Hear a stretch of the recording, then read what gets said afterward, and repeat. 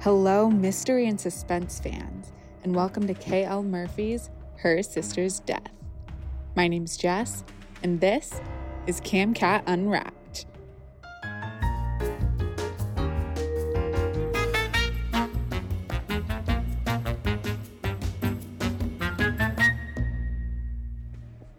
I'll be introducing you to each episode of K.L. Murphy's haunting tale, Her Sister's Death.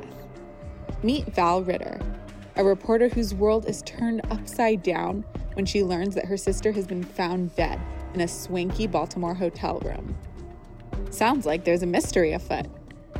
The twists and turns of this tale are mirrored in a parallel timeline where we follow Bridget Wallace on the day she's to be married in 1921. But what seems like a comfortable match to an older, eligible man takes a dark turn. I'm dying, well, not literally, of course, to jump into this one. This is a story of love, grief, and courage, but it's also a story about an old, historic hotel that comes to life in both timelines. And beyond all of that, Her Sister's Death is an unputdownable story of suspense that will have you obsessed with finding the truth about the lives of those who stayed at the beautiful and mysterious Franklin Hotel. If you don't want to miss a beat, check out Her Sister's Death now on the audiobook platform of your choice. All our books are also available in print and ebook formats on camcatbooks.com or wherever books are sold. The first 2 episodes of every book can always be found on CamCat Unwrapped, but subsequent episodes will only be available for free listening for a short time after their release. So subscribe to CamCat Unwrapped, and if you love this story, you can support the author by buying their audiobook. Trust me, you won't regret it. Our story opens with Val at the library, still reeling from the news that her sister is gone, where she meets an unexpected ally. Meanwhile, it's young Bridget's wedding day, but she's no typical blushing bride. Is this a case of cold feet, or is it something else? Let's find out together as we check in to the Franklin Hotel. CamCat Publishing presents Her Sister's Death by K.L. Murphy, narrated by Rachel Fulginetti, Kate Rudd, and Kurt Bonham. Present Day. Chapter 1. Val. Monday, 9:17 a.m. Once, when I was 9 or maybe 10, I spent weeks researching a 3-paragraph paper on polar bears. I don't remember much about the report or polar bears, but that assignment marked the beginning of my lifelong love affair with research. As I got older, I came to believe that if I did the research, I could solve any problem. It didn't matter what it was: school, work, relationships. In college, when I suspected a boyfriend was about to give me the brush off, I researched what to say before he could break up with me. Surprisingly, there are dozens of pages about this stuff. Even more surprising, some of it actually works. We stayed together another couple of months until I realized I was better off without him. He never saw it coming. When I got married, I researched everything from whether or not we were compatible, to our average life expectancy based on our medical histories, only 2 years different. Some couples swear they're soulmates or some other crap, but I considered myself a little more practical than that. I wanted the facts before I walked down the aisle. The thing is, research doesn't tell you that your perfect on-paper husband is going to prefer the ditzy receptionist on the 3rd floor before you've hit your 5-year anniversary. It also doesn't tell you that your initial anger will turn into something close to relief, or that all that perfection was too much work, and maybe the whole soulmate thing isn't as crazy as it sounds. If you doubt me, look it up. My love of research isn't as odd as one might think. My father is a retired history professor, and my mother is a bibliophile. It doesn't matter the genre. She usually has 3 or more books going at once. She also gets 2 major newspapers every day and a half-dozen magazines each month. Some people collect cute little china creatures or rare coins or something. My mother collects words. When I decided to become a journalist, both my parents were overjoyed. "It's perfect," my father said. "We need more people to record what's going on in the world. How can we expect to learn if we don't recognize that everything that happens impacts our future?"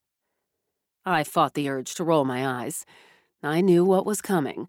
But how many times can a person hear about the rise and fall of Caesar?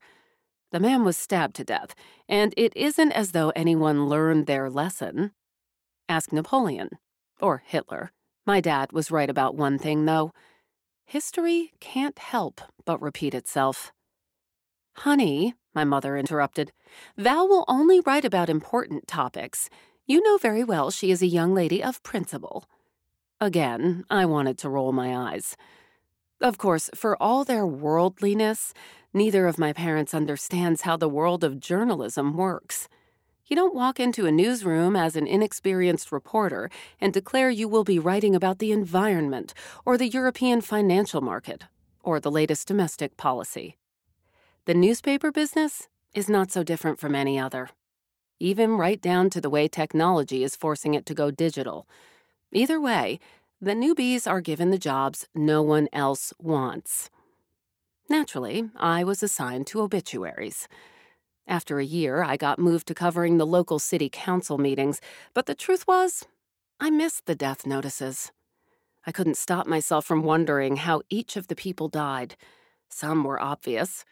When the obituary asks you to donate to the Cancer Society or the Heart Association, you don't have to think too hard to figure it out. Also, people like to add that the deceased fought a brave battle with fill in the blank. I've no doubt those people were brave, but they weren't the ones that interested me. It was the ones that seemed to die unexpectedly and under unusual circumstances. I started looking them up for more information. The murder victims held particular fascination for me. From there, it was only a short hop to my true interest: crime reporting. The job isn't for everyone. Crime scenes are not pretty. Have you ever rushed out at 3 a.m. to a nightclub shooting? Or sat through a murder trial, forced to view photo after photo of a brutally beaten young mother plastered across a giant screen? My sister once told me I must have a twisted soul to do what I do. Maybe. I find myself wondering about the killer, curious about what makes them do it. That sniper, the one that picked off the poor folks as they came out of the state fair, that was my story. Even now, I still can't get my head around that guy's motives. So, I research and research, trying to get things right as well as find some measure of understanding. It doesn't always work, but knowing as much as I can is its own kind of answer. Asking questions has always worked for me. It's the way I do my job. It's the way I've solved every problem in my life. Until now. Not that I'm not trying. I'm at the library. I'm in my favorite corner in the cushy chair with the view of the pond. I don't know how long I've been here. How many hours? My laptop is on, the screen filled with text and pictures. Flicking through the tabs, I swallow the bile that reminds me I have no answer. I've asked the question in every way I can think of, but for the first time in my life, Google is no help. Why did my sister, my gorgeous sister with her 2 beautiful children and everything to live for, kill herself? Why? Sylvia has been dead for 4 days now. Actually, I don't know how long she's been dead. I've been told there's a backlog at the ME's office. Apparently, suicides are not high priority when you live in a city with one of the country's highest murder rates. I don't care what the cause of death is. I want the truth. While we wait for the official autopsy, I find myself reevaluating what I do know. Her body was discovered on Thursday at the Franklin, a do not disturb sign hanging from the door of her room. The hotel claims my sister called the front desk after only one day and asked not to be disturbed unless the sign was removed. This little detail could not have been more surprising. My sister doesn't have trouble sleeping. Sylvia went to bed at 10 every night and was up like clockwork by 6 sharp. I have hundreds of texts to prove it. Even when her children were babies with sleep schedules that would kill most people, she somehow managed to stick to her routine. Vacations with her were pure torture.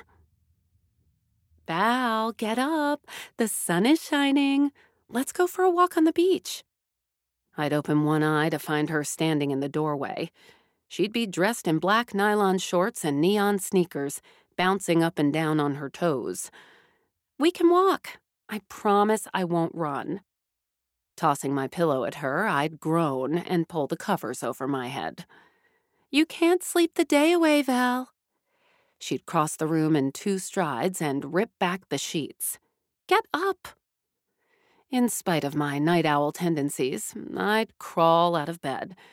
Sylvia had a way of making me feel like if I didn't join her, I'd be missing out on something extraordinary. The thing is, she was usually right. Sure, a sunrise is a sunrise, but a sunrise with Sylvia was color and laughter and tenderness and love. She had that way about her. She loved mornings. I tried to explain Sylvia to the police officer, to tell him that hanging a sleeping sign past 6 in the morning, much less all day, was not only odd behavior, but also downright suspicious. He did his best not to dismiss me outright, but I knew he didn't get it. Sleeping too much can be a sign of depression, he said. She wasn't depressed. She hung a sign, ma'am. It's been verified by the manager. He stopped short of telling me that putting out that stupid sign wasn't atypical of someone planning to do what she did. Whatever that's supposed to mean. The screen in front of me blurs and I rub my burning eyes. There are suicide statistics for women of a certain age, women with children, women in general. My fingers slap the keys. I change the question, desperate for an answer. Any answer. A shadow falls across the screen when a man takes the chair across from me, a newspaper under his arm. My throat tightens, and I press my lips together. He settles in, stretching his legs. The paper crackles as he opens it and snaps when he straightens the pages. Do you mind? He lowers the paper, his brows drawn together. Mind what? This is a library. It's supposed to be quiet in here. He angles his head. Are you always this touchy, or is it just me? It's you. I don't know why I say that. I don't even know why I'm acting like a brat, but I can't help myself. Silence fills the space between us as he appears to digest what I've said. Perhaps you'd like me to leave? That would be nice. He blinks, the paper falling from his hand. I'm not sure which of us is more surprised by my answer. I seem to have no control over my thoughts or my mouth. The man has done nothing but crinkle a newspaper, but I have an overwhelming need to lash out. He looks around, and for a moment, I feel bad. The man gets to his feet, the paper jammed under his arm. Look, lady, I'll move to another spot, but that's because I don't want to sit here and have my morning ruined by some kook who thinks the public library is her own personal living room. He points a finger at me. You've got a problem. I feel the sting, the well of tears, before he's even turned his back. They flood my eyes and pour down over my cheeks. Worse, my mouth opens, and I sob. Great, loud, obnoxious sobs. I cover my face with my hands and sink lower into the chair, my body folding in on itself. My laptop slips to the floor, and I somehow cry harder. Is she all right? A woman asks, her voice high and tight. The annoying man answers. She'll be fine in a minute. Are you sure? Her gaze darts between us, and her hands flutter over me like wings, nearing but never touching. I recognize her from the reference desk. People are staring. This is a library, you know. I want to laugh, but it gets caught in my throat and comes out like a bark. Her little kitten heels skitter back. I don't blame her. Who wouldn't want to get away from the woman making strange animal noises? "Do you have a private conference room?" the man asks. The woman points the way, and large hands lift me to my feet. "Can you get her laptop and her bag, please?" The hands turn into an arm around my shoulders. He steers me toward a small room at the rear of the library. My sobs morph into hiccups. The woman places my bag and computer on a small round table. "I'll make sure no one bothers you here." She slinks out, pulling the door shut.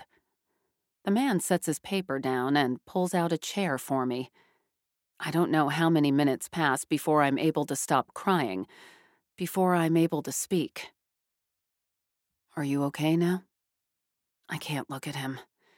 His voice is kind, far kinder than I deserve. He pushes something across the table. "Here's my handkerchief." He gets to his feet. "I'm going to see if I can find you some water." The door clicks behind him, and I'm alone. My sister, my best friend, is gone, and I'm alone. "Do you want to talk about it?" the man asks, setting a bottle of water and a package of crackers on the table. Sniffling, I twist the damp, wadded-up handkerchief into a ball. I want to tell him that no, I don't want to talk about it, that I don't even know him. But the words slip out anyway.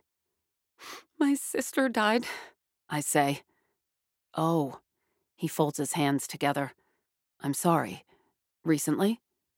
4 days. He pushes the crackers he's brought across the table. "You should try to eat something." I try to remember when I last ate.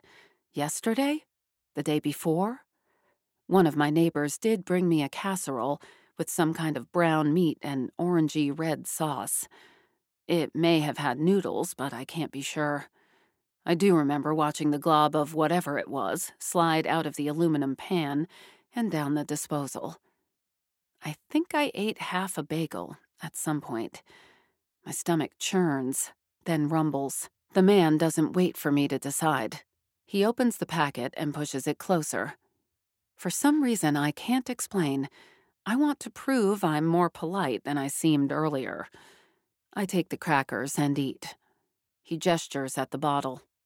"Drink." I do.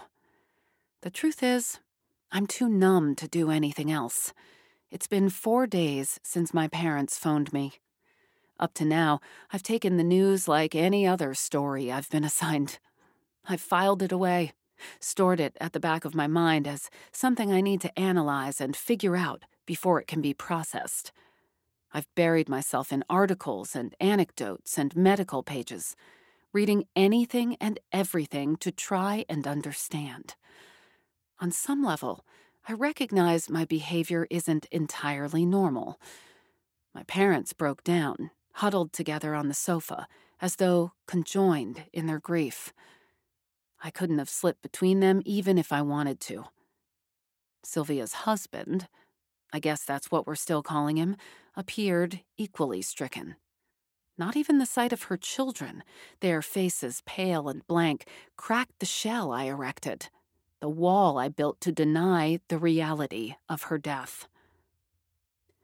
"Aunt Val?" Mary asked. "Mommy's coming back, right? She's just passed, right? That's what Daddy said." She paused, a single tear trailing over her pink cheek. "What's passed?" Mary is the youngest, only 5. Miles is 10, going on 20 if you ask me, which turned out to be a good thing in that moment.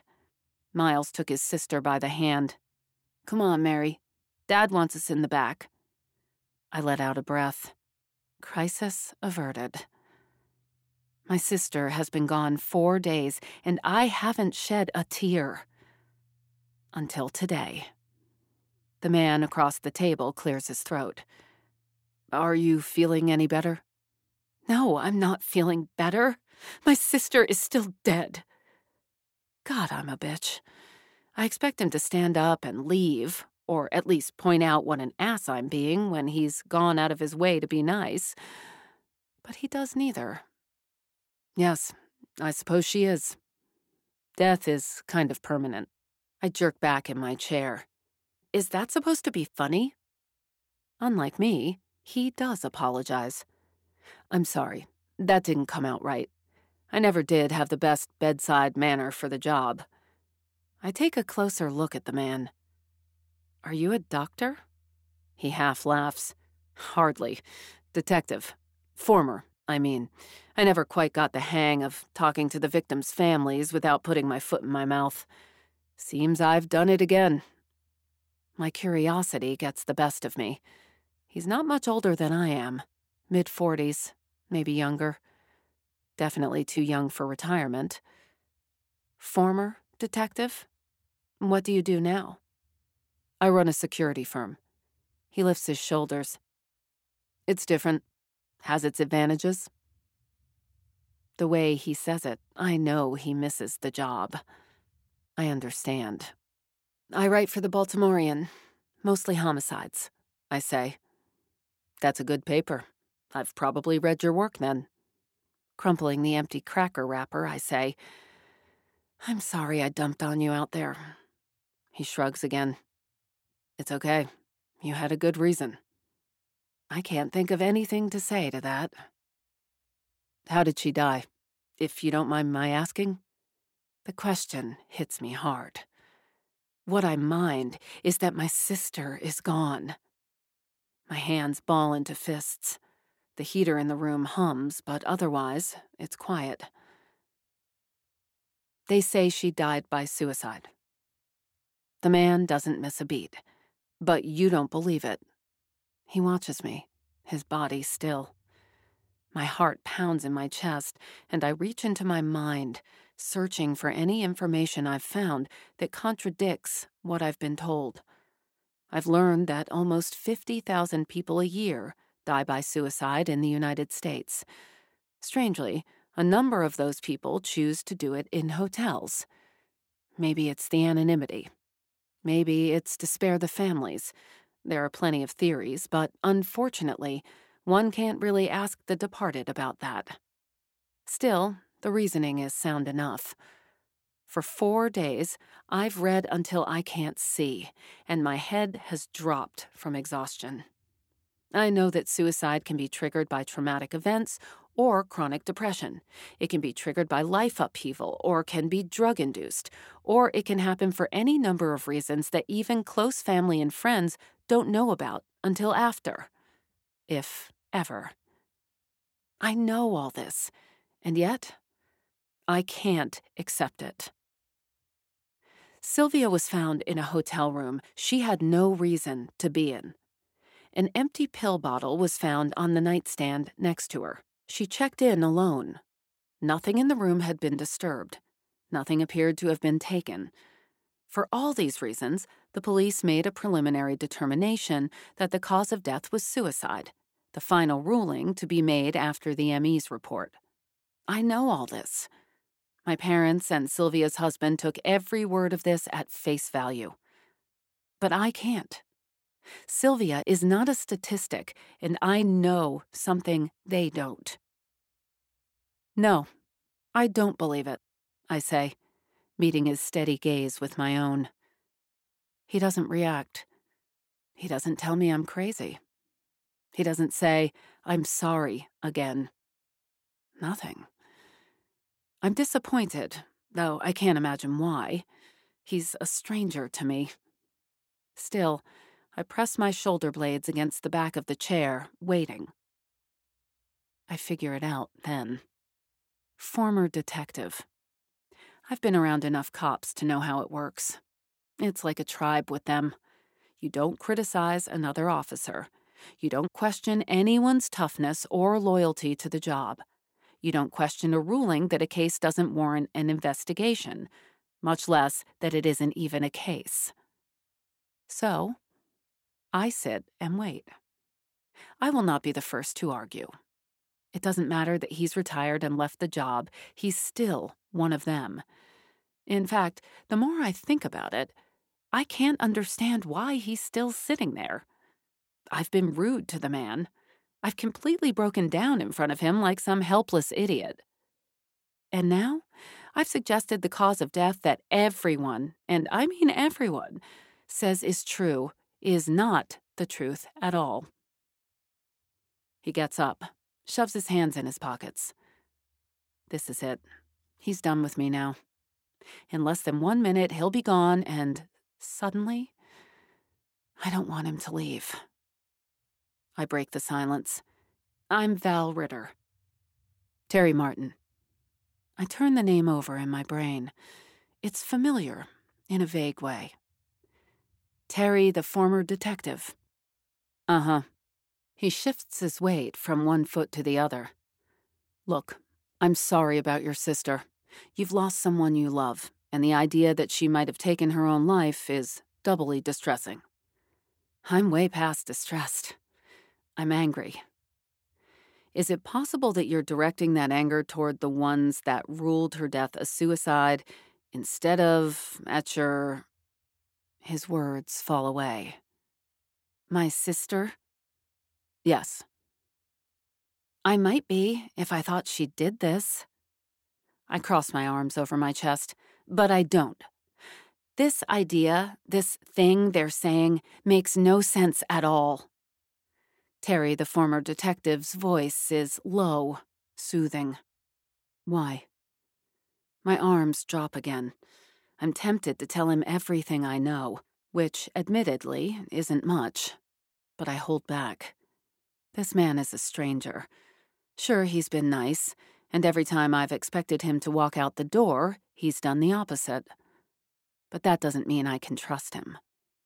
I'm sorry if my question seems insensitive, he says.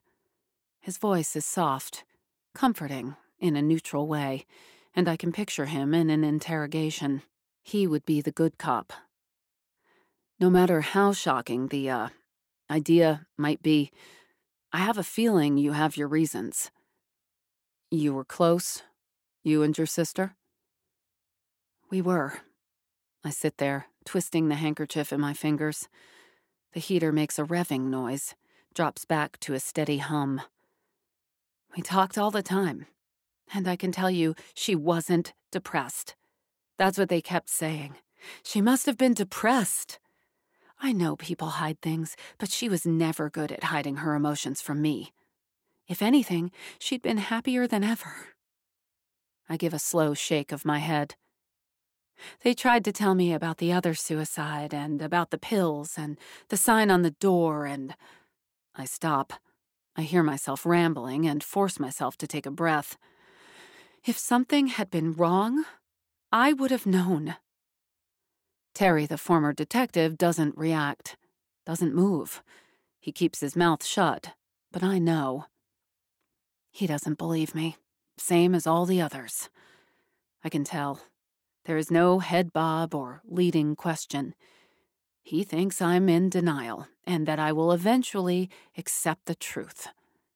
He doesn't know me at all. The minutes pass, and I drink the water. I realize I feel better. It's time to leave. I should be going. I hold up the crumpled rag in my hand. Sorry I did such a number on your handkerchief. I can clean it, send it to you later. He waves off the suggestion. Keep it. I gather my items and apologize again. Sorry you had to witness my meltdown out there. It happens. I'm headed out the door, my hand on the knob, when he breaks protocol. What did you mean by the other suicide? Chapter 2. Terry. Monday, 10:02 a.m. The woman, Val, I remind myself, hesitates. I can see she's wary, worried I don't believe her. I don't know that I do, but I am curious. What did you mean there was another suicide? A month ago, maybe a little longer, a woman killed herself in the same hotel. She jumped off the roof, which apparently was no easy task since there were all kinds of doors to go through to get up there. Of course, what happened to her was horrible, but it has nothing to do with my sister. I don't know why they're acting like it does. My jaw tightens. Which hotel? The Franklin. I look past her and think maybe I should be surprised, but nothing about that hotel surprises me. The Franklin, I say, echoing her words. The Franklin is one of Baltimore's oldest hotels. Built in 1918, it's 15 stories high with marble columns and archways at the entrance. Along with the Belvedere, before it became condos, and the Lord Baltimore, the Franklin was a destination, a swanky place that attracted film stars and politicians for decades. Somewhere along the line, it fell into disrepair, and the famous guests went elsewhere. For a brief time, the management offered rooms for short-term rentals, desperate to keep the hotel from plunging further into the red. 20 years ago, the hotel was sold to an investment group. They declared the hotel historic, sunk tens of millions of dollars into it, and reopened it in grand style. The governor and the mayor cut the big red ribbon. Baseball stars from the Orioles and a well-known director were photographed at the official gala. It was a big to-do for the city at the time. Since then, it's remained popular. One of the 5-star hotels downtown, which, of course, means that a night there doesn't come cheap. That's the press release version. But there's another one, lesser known. Val is calm now, watching me, and I catch a glimpse of the reporter. Do you know it? She asks. Yeah, I know it. Stories have circulated about the hotel through the years. Some are decades old, while others have been encouraged by the hotel itself. Ghost tours are popular these days, and the Franklin tour is no exception. It has a history. For a while, it was called the Mad Motel. She flinches. What? According to my grandfather, people seemed to die there. Most deaths occurred right after the Depression, victims of the stock market crash. But not all. There was one guy that killed his whole family right before he killed himself. They said he lost his mind. That was the first time it was called the Mad Motel, though there were other stories. What are you saying? I see the flush on her cheeks, and know my words have upset her in a way I didn't intend. I do my best to smooth it over. Nothing. I didn't mean anything. I've never been a fan of the name myself, but there were some guys around the department that used it. The anger that colored her cheeks a moment earlier fades, eclipsed by something else I recognize. Curiosity. Why would they use such a terrible name? It's a valid question, and I give the only explanation I can. The first time I heard it on the job was about 15 years ago. An assault at the Franklin. I didn't catch the case, but I remember a man almost beat his wife to death. He would have if someone in the next room hadn't called the police. She doesn't blink, doesn't raise a hand to her mouth, just waits. Before that day, the guy was a typical accountant, kinda nerdy, mild-mannered, went to work, went home to his family, nothing out of the ordinary. Then they fly into Baltimore for their nephew's wedding, stay at the Franklin. As they were dressing, he loses it. He hits her with the lamp, punches her, throws her up against the wall. When the police arrived, they had to pry him off of her. They rushed her to the hospital. She ended up with broken ribs, a concussion, a whole bunch of other stuff. And the husband? That's what was so strange. According to the officers on the scene, as soon as they pulled him off, he stopped all of it. He cried. begged to be allowed to go with her to the hospital. When they took him downtown, he swore he didn't know what had come over him, that he'd never hit anyone in his life, and he couldn't even recall being angry with her. They kept him in jail until she woke up. Oddly, she corroborated his story. She said he didn't have a violent bone in his body before that day. Val's forehead wrinkles. I don't remember ever reading about that case. What happened? He was charged, in spite of his wife's insistence that she didn't want that. When he went to trial, his lawyer put him on the stand. That's when I heard his story. I pause and run a hand over my face, scratching at my chin. He told the jury that while he was putting on his tux jacket, a cold breeze blew in. He said he checked the room, but the windows were closed, and it was winter, so the heat was on. Then, according to him, this cold air got into his body, in his hands and his feet, and then his mind. He said when his wife came out of the bathroom, he didn't recognize her, that she was someone else, something else. Something else? What does that mean? He described a monster with sharp teeth and claws. His attorney even had a drawing done by a sketch artist. She held it up for the jury, but the man wouldn't look at it, refused. He claimed he panicked, grabbed the lamp and swung, but the monster kept coming. He said the monster howled, that was probably his wife screaming, and came at him again. That must have been when the guest in the other room called the police. I pause again. Even as I say it, I know how it sounds. So, he tells this story at trial, and everyone looks around at each other thinking this guy is crazy. But his wife is in the audience and nodding like it's true. The prosecutor goes after him, but he doesn't back down. He admits he attacked someone, but he swears he didn't knowingly hurt his wife. He breaks down on the stand, and it's basically bedlam in the courtroom. Memories of that day flood my mind. I sat in the back of the packed courtroom, watching the melee. It was hard to know what to think. Was the man delusional, a sociopath? Or was he telling the truth? Fortunately, Val doesn't ask my opinion, and I tell her the rest. The prosecutor decided to cut his losses, I say. He let the man plead to a lesser charge and get some mental help. That's all? Yep. The man did 3 months in a mental health facility, then went back to Omaha and his wife. End of story. So that's why the Franklin is called the Mad Motel? It's one of the reasons. But like I said, the place has a history. Newspaper articles and pictures and evidence files flit through my mind. Many of the images are gruesome. Others just sad. Although the library is warm, I'm cold under my jacket.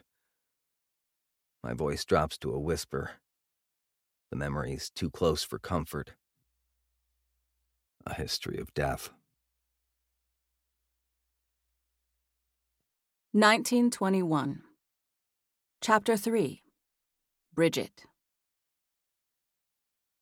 Bridget Wallace touched the slippery silk of her wedding dress, her fingers trembling as they trailed over the length of the gown. The white dress hung before her, draped over the three-sided panel. She admired the plunging back, though she'd been careful to choose a gown with an appropriately reserved neckline. Even so, Lawrence was likely to disapprove. "Trousers on women?" he'd asked one day as he caught her perusing the latest issue of Harper's Bazaar. "What's next? Skirts above the knees?" She stepped back, studying the white gown.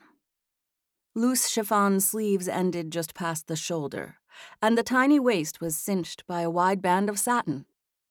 But it was the long train that had drawn her to the dress. It was made of the same chiffon, so light and sheer that she worried she would snag it before the ceremony. Dozens and dozens of white flowers had been embroidered onto the train. She loved that dress so much.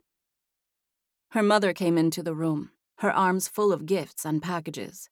"Look at this," Catherine said. "I don't know how we're going to get all of these out to the country." Bridget's teeth closed down on her lower lip. After the wedding, she would live in the country. She was a city girl with friends and a job. What would happen to her? Her mother sorted through a handful of envelopes, raising one in the air. "Why, this one is from your Uncle Ezra up in New York. You know who he is, don't you, dear? I'm sure this will be most generous." She held it up to the light, as though she could see through the thick paper without her spectacles. "Oh, I'd love to open it now, but that would be bad luck, wouldn't it?" She let out a long sigh. "Unless you wanted to see what's inside, well, then I would be obliged to open it right away." The young bride-to-be couldn't bring herself to wonder about the envelopes. Whatever was inside wouldn't change the way she felt. But then again, no one seemed to care about that. "Bridget?" She shook her head and flicked her hand. "Open it if you must, Mother." "Are you sure?" She toyed with the envelope, then set it aside. "Dear, you look a fright." The young woman lifted a hand to her hair, smoothing the flyaways, and wondered what kind of mother says such a thing to her daughter on her wedding day. She walked to the small mirror hanging over the sink. Any amusement faded. Her mother was right. It would take all her powder skills to hide the pouches under her eyes. "I didn't sleep much last night," she said. Catherine clucked her tongue. "Of course you didn't, dear. No woman sleeps the night before her wedding." She sat down and folded her hands in her lap. "I suppose I should tell you what to expect, after the wedding." Bridget sat down opposite her mother. This should be interesting. "After the wedding supper, you will retire to the Franklin. I have to hand it to Lawrence. He's chosen one of the finest hotels. I've been told the bridal suite is nothing short of spectacular. Imagine it. You will be staying in the same room once slept in by Mary Pickford. Your father promised to take me to her next film, you know." Catherine's skin glowed as she talked. "I keep telling you, Bridget, this is one of the advantages of marrying a man who is established, a man who knows how to show his wife that he cares about her. You understand how important that is." Bridget worried she understood far more than her mother realized, but she knew better than to comment. "Yes, Mother." "Good. Well, as I was saying, you will be spending your first evening as husband and wife at the Franklin. Lawrence will be expecting you to perform your wifely duty, as all men do. It can't be helped, but you're young, and both of you will be wanting children as soon as possible." Would she? Bridget tried to picture herself with a baby in her lap, a toddler at her feet, and Lawrence at her side, smoking a cigar. But no matter how many times she tried to imagine it, the image wouldn't come into focus. Was something wrong with her? She wished her sister would arrive. Her mother snapped her fingers. "Oh, I almost forgot." She jumped up and rushed to the mahogany chest. From the top drawer, she pulled out a garment wrapped in tissue. "I got this for your wedding night." She unwrapped the package and held up a nightgown. The pale pink satin cascaded to the floor, the sound of it unfolding like a whisper. "Isn't it lovely? It's exactly your color, dear. Surely no man could object to this." Bridget stared at the gown. Like her wedding dress, it was beautiful and elegant and a reminder of what was about to happen. Her mouth went dry, and she clamped her knees together to keep them from knocking. Lawrence objected to a great many things. Her mother set the nightgown aside. "About tonight, no doubt you may be shocked by what is to happen, but you'll get used to it." Bridget's heart skipped. Get used to it. She understood most of what happened between a man and a woman, but her mother's words were nevertheless unsettling. Lawrence never stopped reminding her that a woman should be held in high regard. He'd touched her less than a half-dozen times, and though he'd brushed his lips across her cheek and hand, he'd not yet kissed her on the mouth. What do you mean I'll get used to it? Catherine's features softened, and she took her daughter's hands in hers. A lady doesn't discuss these things, my dear, but you're my daughter, so just this once. She stroked Bridget's hand with the curve of her nail. The first time you lay with your new husband may be difficult or even painful, but that won't last. I don't know. I don't want, she blinked. Was this the supportive talk she'd been expecting? There was so much she wanted to say, but she didn't know how. I'm afraid. Lawrence is not. There's nothing to be afraid of, her mother interrupted, patting Bridget's hand. No one dies from marital duties, you know. Bridget opened her mouth to say that wasn't what she was afraid of, but she didn't get the chance. Catherine got to her feet. I'm quite sure you will be fine, dear. After all, Lawrence is a wonderful man. He's promised your father and I that he will take care of you until his dying day. His devotion to you is absolute. We are so happy to know that you will have a husband who adores you so. Bridget stared at the floor. It was true that Lawrence had promised her parents all of these things, and he'd promised her sister and her. But he'd made other promises, too. Promises Bridget had never shared. You are a lucky woman, Bridget. Truly lucky. Chapter 4. Bridget. I'm so sorry I'm late. Margaret rushed into the bedroom, her hair flying behind her. The trains were running late again. I got here as quick as I could. She bent over at the waist, a hand to her side. Charles and I had to practically run here. She wiped beads of sweat from her hairline. Goodness, it's warm in here, isn't it? Catherine crossed the room, embracing her eldest daughter. Thank heavens you made it, Margaret. The lines around her mouth deepened, and she wagged a finger. You and Charles should have made the trip yesterday, as I told you. You're right, Mother. You always are, Margaret said as she sat down, winking at Bridget over her shoulder. I saw that, Catherine said, swooping about the room, rearranging the hairbrushes and tidying the stockings. While she worked, she prattled on about the small wedding party and the lunch and the weather until Margaret stood up again.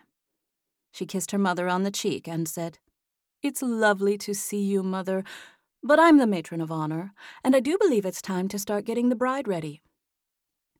She placed her hand on the small of her mother's back. Out with you now. How did I raise such a bossy child? Catherine asked, even as she allowed herself to be pushed from the room. Some would say I take after my mother. Margaret shot back and closed the door after her. Well, she said with a flounce, I never thought she'd leave. Bridget burst out laughing. She hugged her sister then. I'm so glad you're here. Me too. She dabbed at her forehead again. It is hot, isn't it? Shall I open a window? Without waiting for an answer, Margaret wrenched the small window open. The chilly December air swept through the room. Bridget shivered. Margaret, though, turned her flushed face toward the cold. That's better.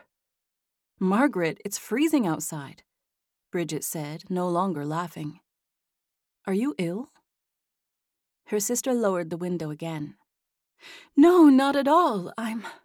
She paused and glanced toward the door. She came closer to her sister and lowered her voice. I'm with child. Bridget raised a hand to her mouth. Margaret had been married nearly 3 years, and up to now there'd been no sign of a baby. She wrapped her sister in a warm hug. I'm so happy for you. Shh, I don't want Mother to know until after the wedding. Oh, Margaret, I don't mind. This is such wonderful news. Thank you, dear sister, but I do mind. She sat down on the edge of the bed. Charles and I agreed that before the wedding, I would share this news with you alone, like old times. Margaret patted the bed, and Bridget sat down beside her. Do you remember how it would drive Mother crazy when we had our secret language? Oh, yes, Bridget said with a laugh. How old had she been then? 6? 7? And remember how she forbade us to use it outside the house, but we did anyway? Margaret giggled and unpinned her hat. And when we got older, we would whisper so she couldn't hear. And the coded messages we would tap out under the table. Do you remember the one about Uncle Carlton and his eyebrows? Old spider brows, the way they looked like they were creeping across his giant forehead?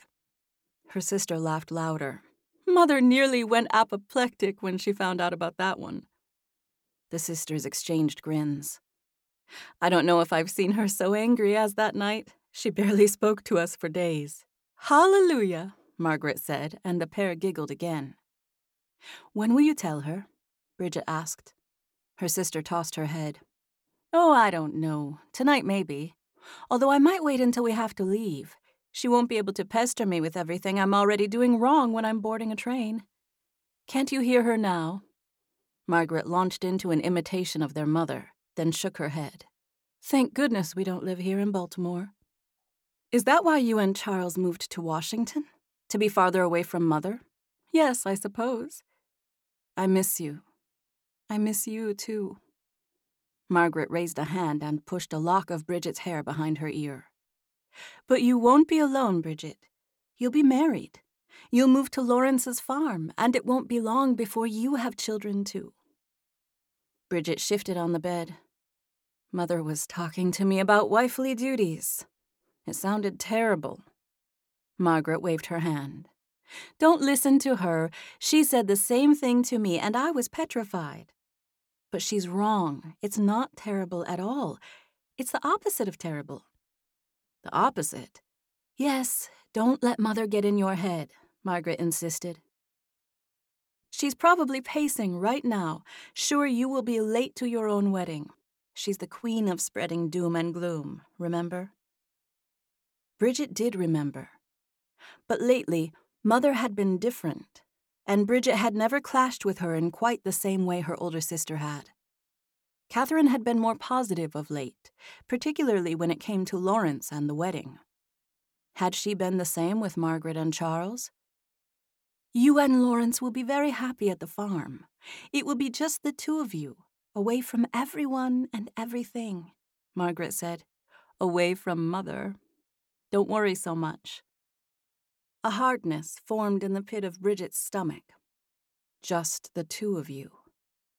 Margaret thought she was easing her younger sister's fears, calming her in the final hours before her wedding. But Bridget's heartbeat drummed, echoing in her ears. Away from everyone and everything. Margaret stood up. If we don't start getting you ready, we really will be late. Bridget heard her sister's words, but they were muffled as though spoken from far away.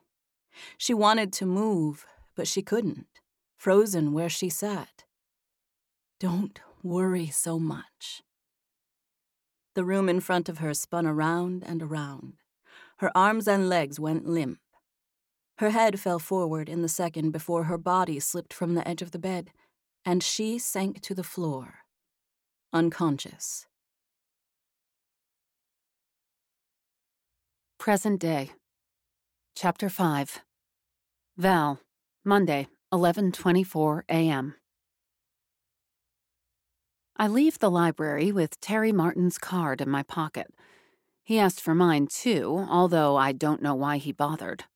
Polite, I suppose. And nice. I steer the car toward home, remember the wadded-up handkerchief in my bag, and think, Terry the former detective is a dinosaur, a relic from another time. I consider whether or not that's a good thing, but I can't decide. My phone chirps. Val Ritter. Val, it's Wyatt. I suck in my breath. I don't want to talk to Wyatt. I don't want to see Wyatt.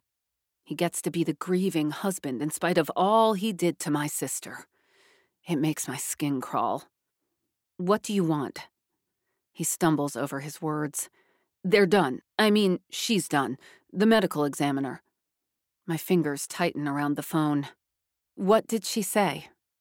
A detective called. He asked me to come down to the station to talk. I'd like you to be there. This takes me by surprise. When? An hour. His voice is thick, almost garbled, as though each word is an effort. Can you make it? I'll be there. I pause. Did the detective say anything else? Give you any idea about the report? Nothing different than what they said before. He says there's a question. Val, I feel like... I hang up. Wyatt's feelings don't concern me. They might have once, back when I thought he was devoted to my sister, but those days are gone. I turn the car around and head for the station. Passing the Baltimore campus of the University of Maryland, I force myself to calm down.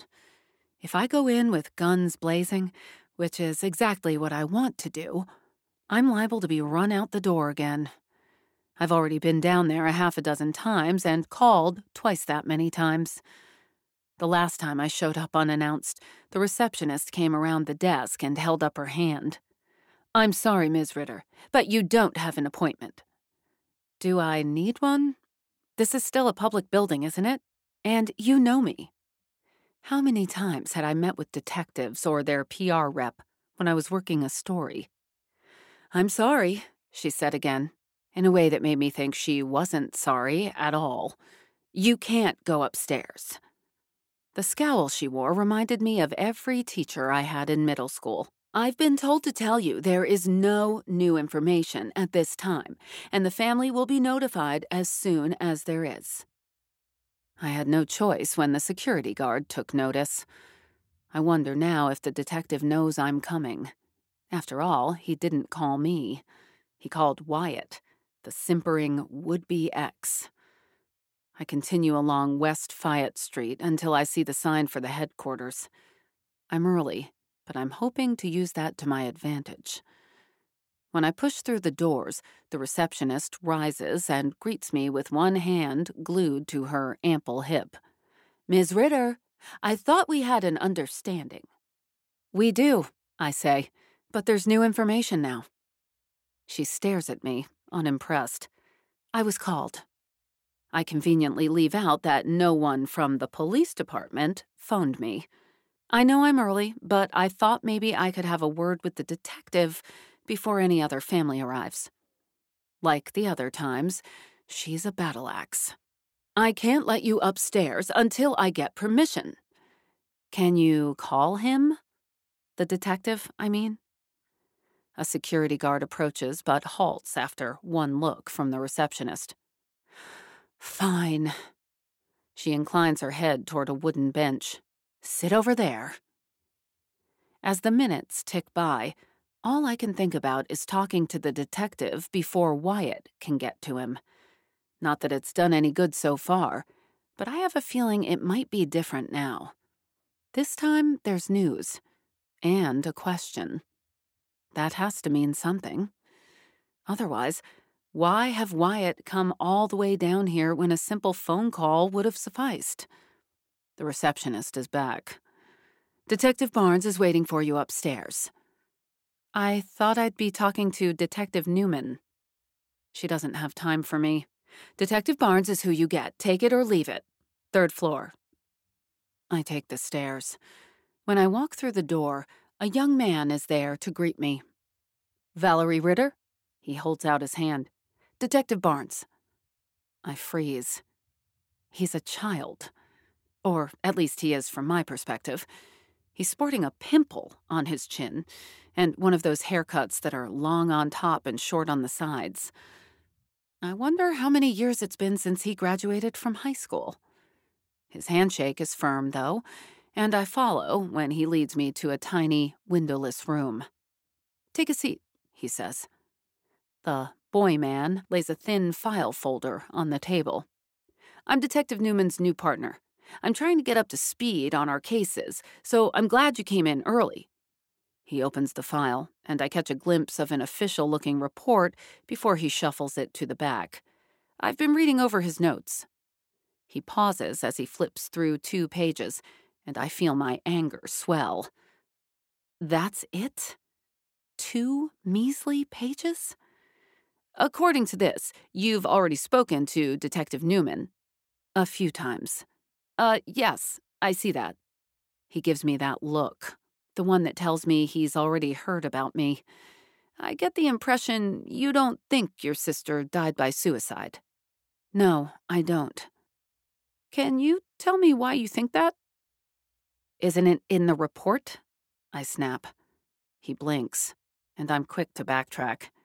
It won't do to alienate the kid before I've had a chance to tell him about my sister and about Wyatt. Maybe your partner didn't write everything down. Detective Barnes lifts one eyebrow. I'm not as interested in what the file says as I am in what you have to tell me, he says.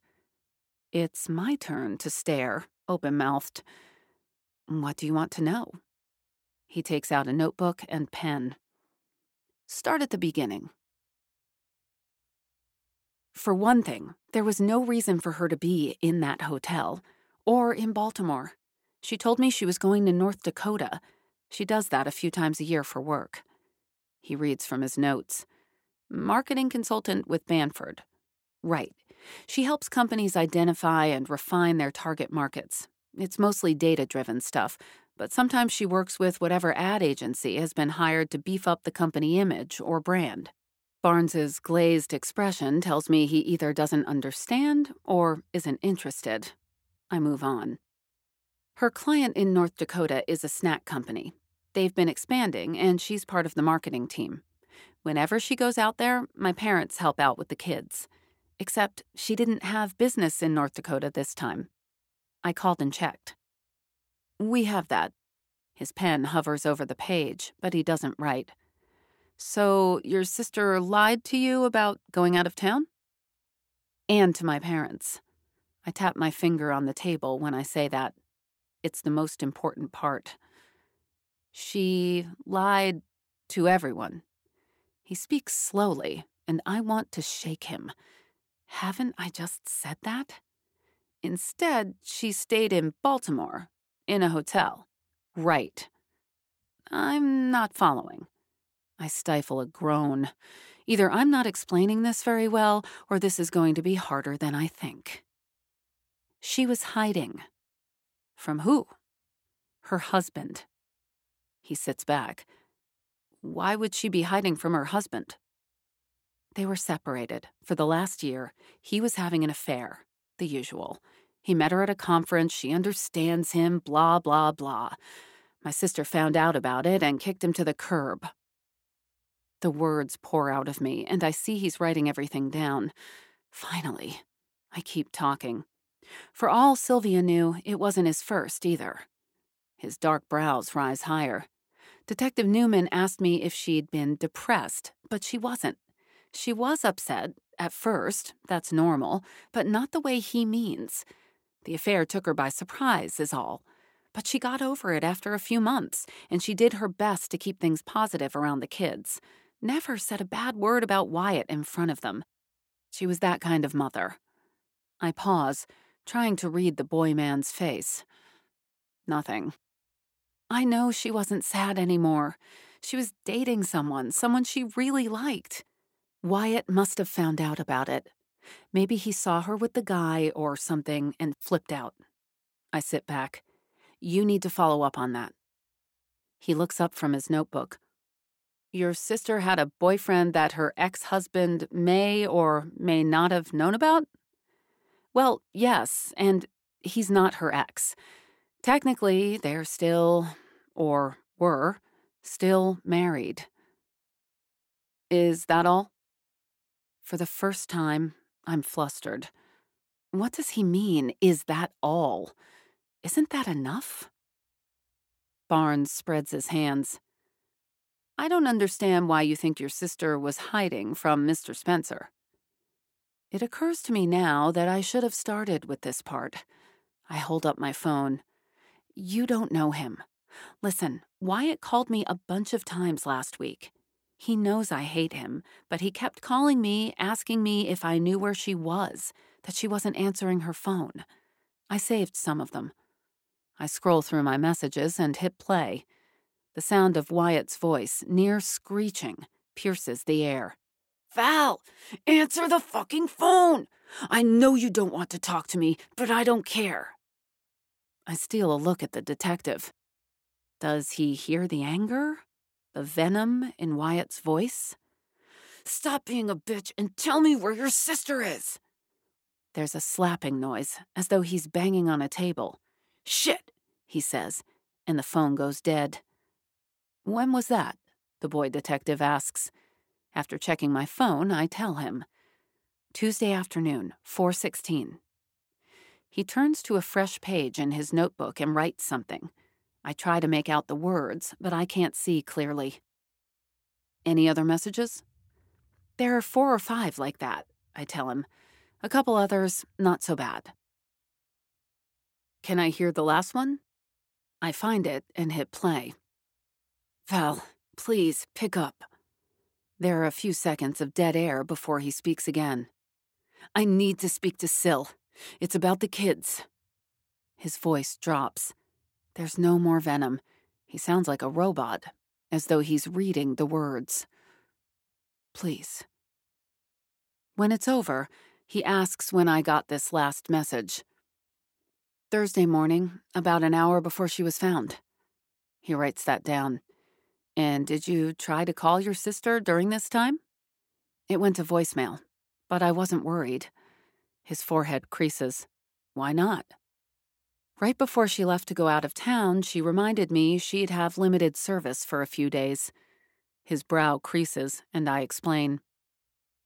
"The town where she goes has like 1,500 people tops, maybe less. That's why there aren't many cell towers there. Service is spotty. I told Detective Newman this already." "So this was Sunday? When she told you that?" "Yes." "And you weren't concerned?"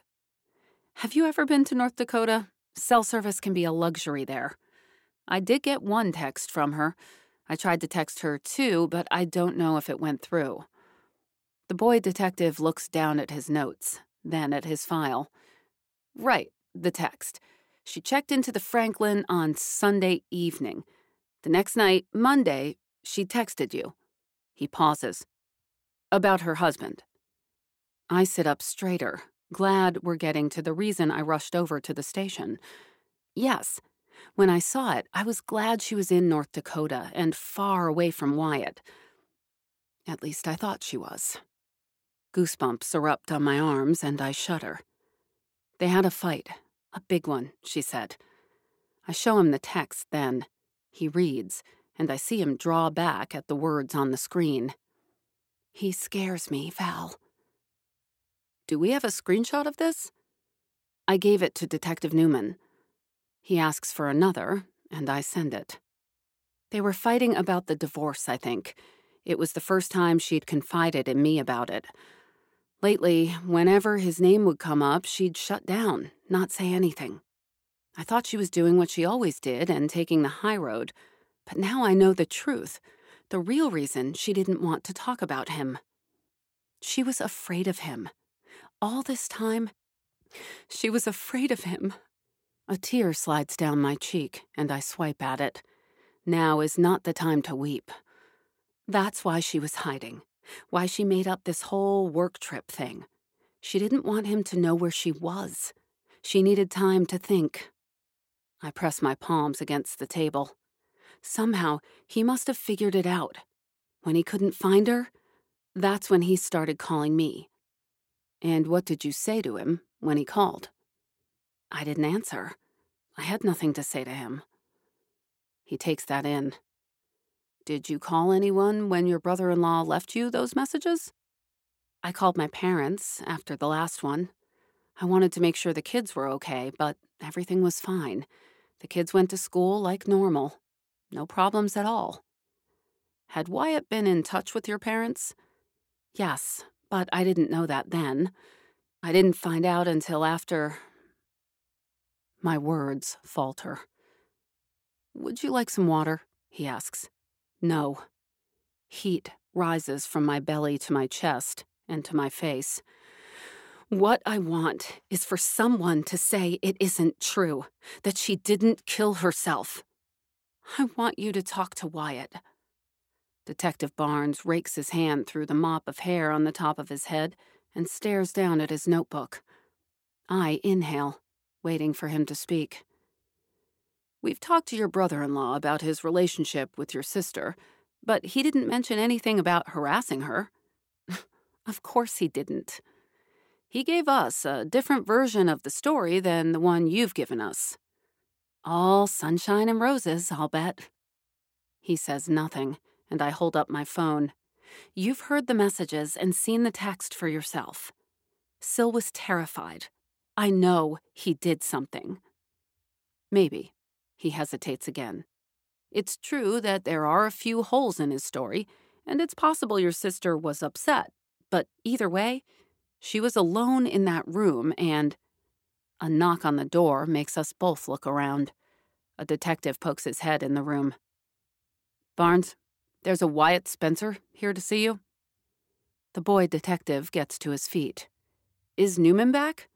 Haven't seen him. Okay, tell him we're in here when you see him. The other detective nods, and Barnes glances at me briefly. You can show Mr. Spencer in. I say nothing while we wait. Barnes fiddles with his pen, watching the door. Wyatt looks like hell. His shirt is wrinkled and bunched up around his waist, as though he couldn't tuck it in properly. There's a faint coffee stain on his pants. Based on his uncombed hair, I'm not sure he's showered. I have to hand it to him. He's playing the bereaved husband to the hilt. Val, I'm so glad you're here, he says. It's about my sister. Where else would I be? Although I don't try to hide my irritation, he doesn't notice. He shakes hands with Detective Barnes and sits down. Are you the detective that called me this morning? One and the same. Detective Newman is taking care of a personal matter. He should be here soon. I doubt that. Newman has been avoiding my calls and sicking the receptionist on me, but I keep my opinion to myself. As I told you on the phone, we've received the medical examiner's report. His long fingers drum a dull beat on the table. There are a few things I need to go over with you. My mouth goes dry at his words, the way it does whenever I know the news I'm going to hear isn't good. He opens the file folder and pulls out an official-looking report. The immediate cause of death has been cited as the toxic effect of azopiclone. What's that? Wyatt asks. Sleeping pills. He gives us the brand name. I recognize it from TV ads. Your wife, Mrs. Spencer, had a prescription. Oh. My worthless brother-in-law seems shocked by this, although I don't know why. Does he think Sylvia was as heartless as he is? It's true, she sometimes had trouble falling asleep in those early weeks after they separated. But that was normal enough.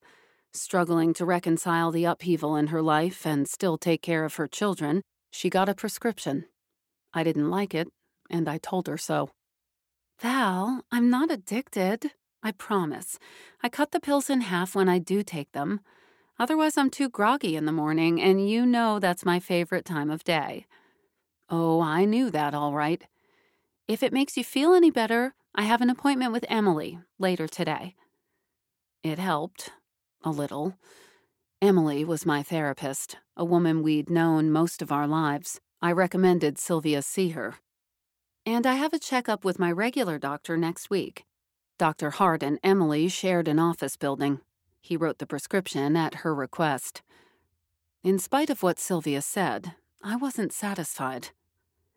It's not only because they're addictive, I told her. You could start hallucinating, or get dizzy in the middle of driving, or start forgetting things. She set the pan she'd been drying on the counter and stared at me. Where are you getting all this? Before I could answer, she held up her hand. Never mind, don't tell me. You looked it up. She tossed the wet towel next to the dishes. Are you seriously thinking I'm going to turn into a junkie and smash up my car? Or forget how to brew coffee or whatever?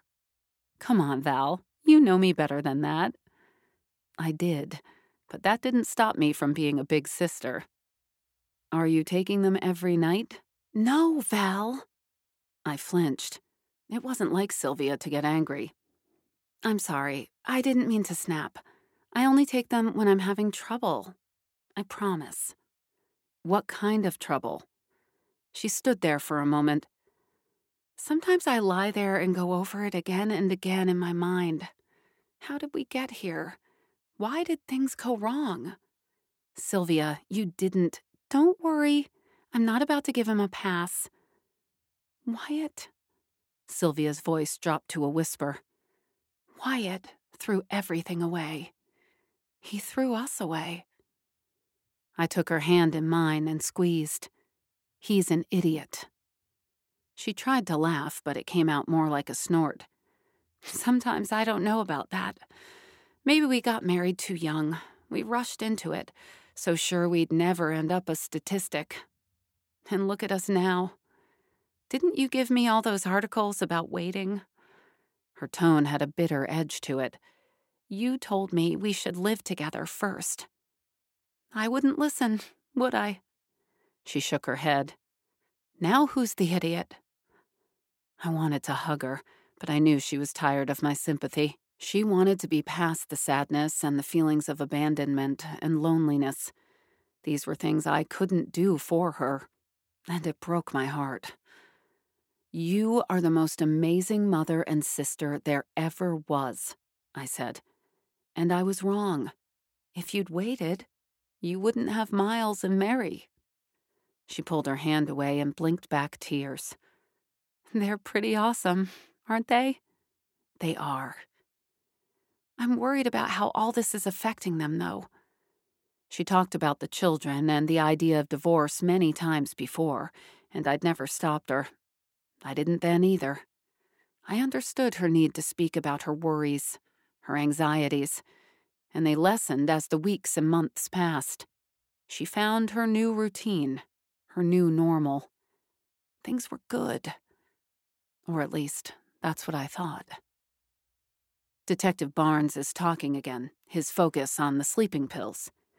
"We've been in touch with her doctor, the one who prescribed the medication.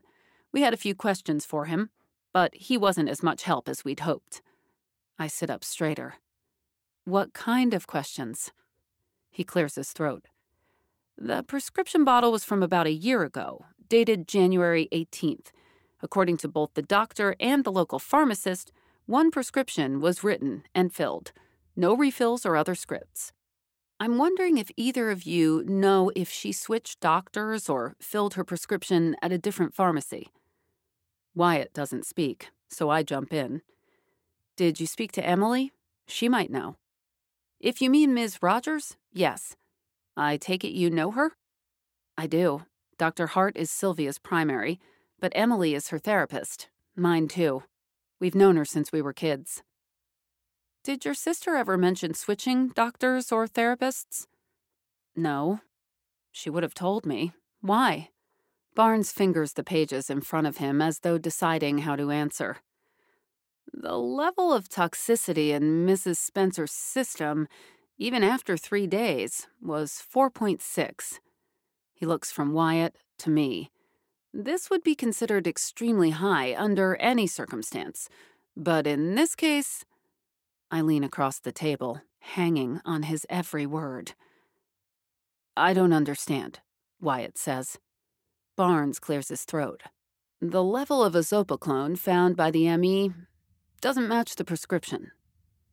His words take a minute to sink in, but even after they do, it's not clear to me why this matters. Somehow I manage to keep my voice steady. "What does that mean?" "Well, like I said, the prescription is from last January." He pulls a picture from the file. The photo shows a bottle lying on its side on a bedside table, the label visible.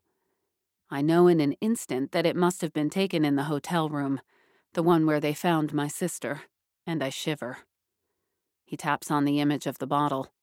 As you can see, the prescription is for 1 pill to be taken in the evening as needed. He looks up again. According to Ms. Rogers and Dr. Hart, there would have been 14 pills in this bottle, enough for 2 weeks. Both said Mrs. Spencer was worried about taking pills, and they agreed on a low dosage on a trial basis, And when Mrs. Spencer returned for her follow-up visit, she said she was sleeping better and didn't need a refill.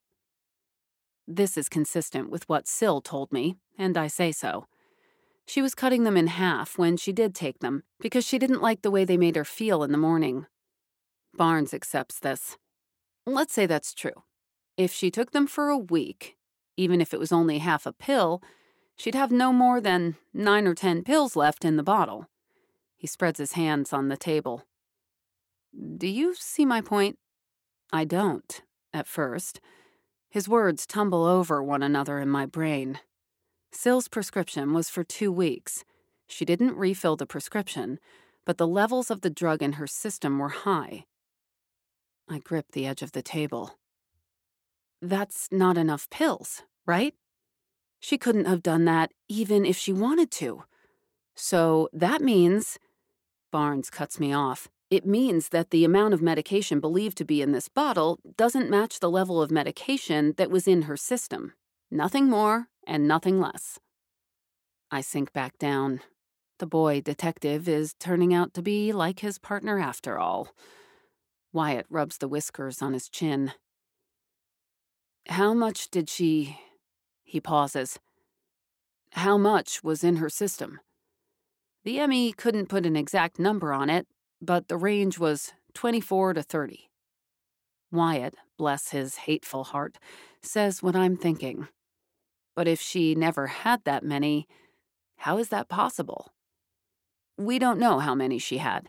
Even though this prescription was for 14, she could have had other prescriptions. That's why I asked you if she switched doctors or pharmacies. Maybe she got a refill somewhere else and combined the contents of the bottles. I'm quick to knock that idea down.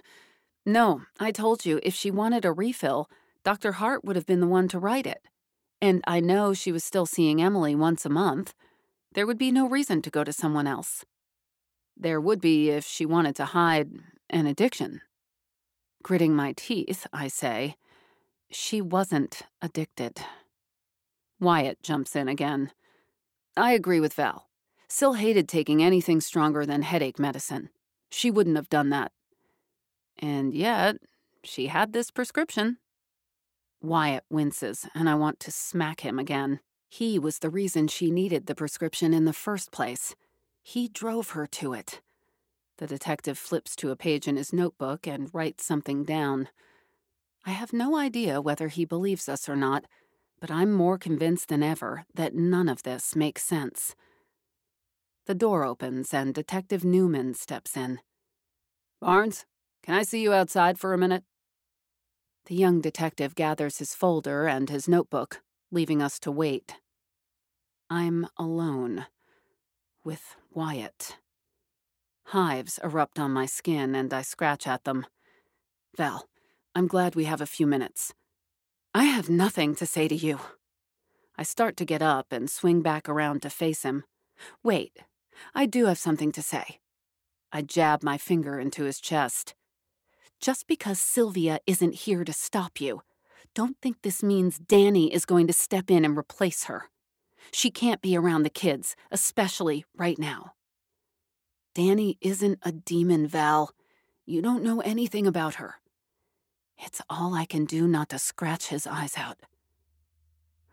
Oh, well, I say, my lip curling. If you say so, then it must be true. Wyatt ignores me. Val, listen. There are some things I need to tell you. About Danny and me. He runs a hand through his hair.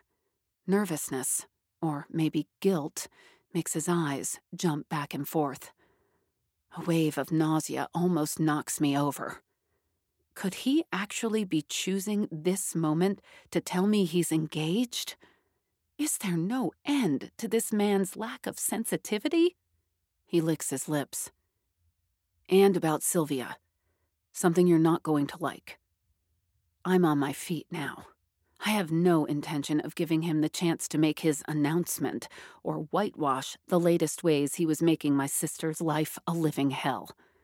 I don't want to hear another one of his apologies or another weak excuse for why he was a total bastard to Sylvia. Not going to like? My fingers tighten over my phone. over the evidence I've shared with Barnes. There's nothing you have to say to me that I don't already know. Sylvia texted me from the hotel, Wyatt. Did you know that? His mouth drops open. She told you? Yes, she told me, I say. Did you think she wouldn't? Christ, why couldn't you leave her alone? God knows I don't know why Sylvia gave you a pass for so long, but to be clear, I'm not my sister. I won't make the same mistake she did. I take a breath, my outstretched fingers swinging between us. You and me? Unless it's about Mary or Miles, we have nothing to say to each other.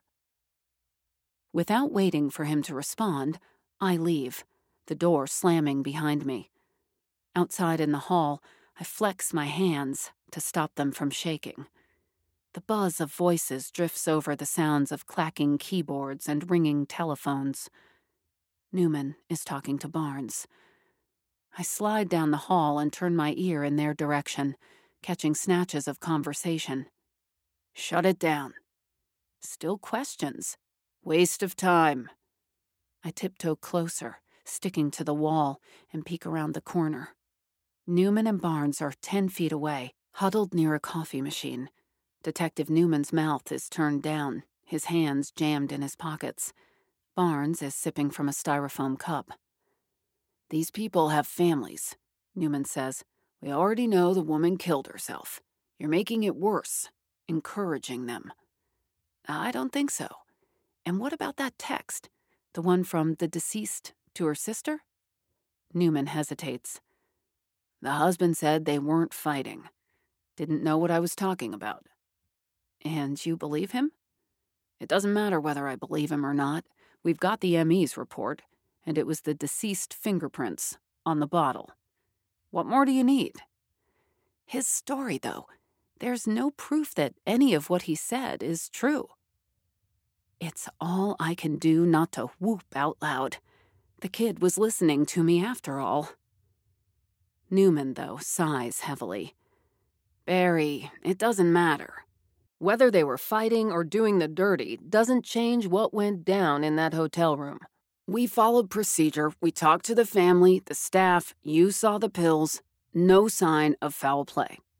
We're not in the business of trying to figure out why she offed herself, only if it's the cause of death. If so, that's that. Are we clear? Yeah, we're clear, Barnes says, and takes another sip of coffee. But I'd still like another day or two to track down the source of the pills. The older detective lifts his shoulders in a shrug. Whatever makes you feel better, Barry. But if we catch an actual case, I'm gonna need you to shut this down. You understand? Sure. I'd better get back. I scurry down the hall and position myself outside the door. I can't let them shut down the investigation. A day or two isn't much time, but it will have to be enough. Chapter 6. Terry. Monday, 2:20 p.m. I sit at my desk, untwisting one paperclip after another.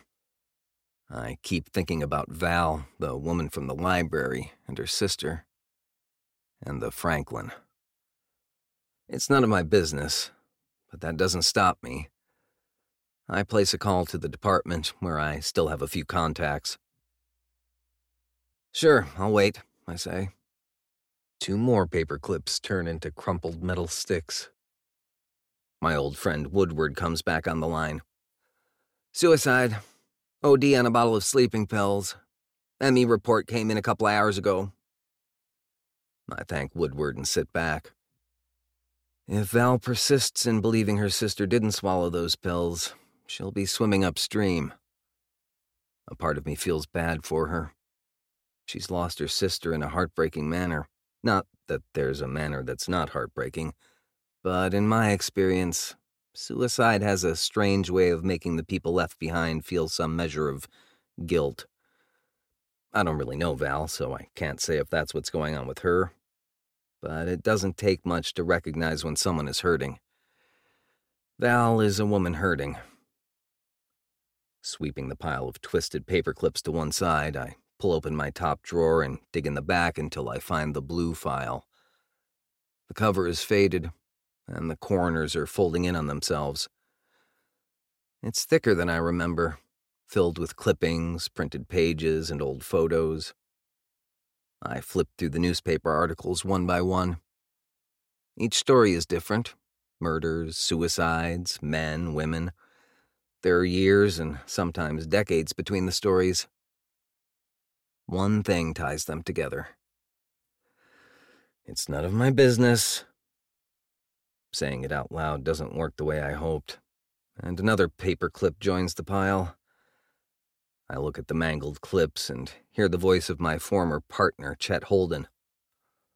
"I know you're thinking hard when you got a box of those paper clips, Martin. What is it this time?" He'd laugh then, the sound rolling over the squad room. I miss Holden, and the job. Reaching in my pocket now, I take out the card Val gave me. The Baltimorean Daily. It's one of the oldest papers in the city. Many of the articles in my blue file were printed in that paper, although none were written by Val Ritter. I type her name into my computer. There's an archive of her stories on the paper's website. She's listed on a couple of other journalism websites, but I can't find any social media accounts. Either she doesn't have any, or she uses a different name. Scrolling through the papers for the last several weeks, I find the coverage on the 2 suicides at the Franklin. The jumper was more than a month ago. Karen Hill, 26, with a history of mental illness. Karen traveled to Baltimore from New York by train the previous day. According to medical reports, she skipped her meds. In one article, the woman's parents claimed that without her meds, Karen tended towards psychosis and debilitating depression. That, combined with the note left on the woman's bed, led the authorities to determine her death was suicide. I searched the articles for any other details, but find nothing of significance. A more recent article mentions the foundation the young woman's mother established in Karen's name. The article about Val's sister is brief, and I read the words twice. Police were called to the scene of a death at the Franklin early Thursday morning. Although the victim has not been named, the woman is reported to be a resident of Baltimore County and the victim of alleged suicide. This is the second suicide at the Franklin and the 601st in the state of Maryland this year. Nationally, close to 50,000 lives were lost last year to suicide, an increase of nearly 25% since 1999. According to the CDC, the suicide rate among males is 3 to 4 times higher than the rate among females. Both suicides at the Franklin this year were female. The victim was discovered in her hotel room shortly after 9 a.m. by hotel staff. The Franklin declined to comment. Doing a search on each of their names, I discovered that Karen, the younger woman, had multiple social media accounts. Her activity was sporadic and appeared to be tied to her state of mind. A flurry of bright, sunny posts in good times and more somber and alarming ones during darker moments. Maybe if she'd stayed in New York, things might have been different. I find a link to the Mother's Foundation and make a small donation. Val's sister's name turns up a business profile and a Facebook account. Her lone social media account is private. I take out a notebook and jot down what I've learned. Names, sex, age, background, exact cause of death. There's nothing similar about the deaths of these women other than their gender and the location.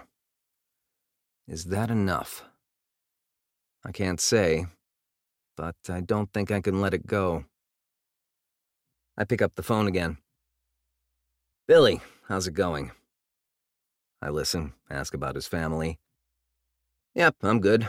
Look, I was wondering if you could do me a favor." I explain what I want. Billy doesn't answer right away. When he does agree, he warns me that his help will be limited. I tell him I understand and I'll call back later. After hanging up, I finger Val's business card. Her sister's death was a suicide. I can't change that.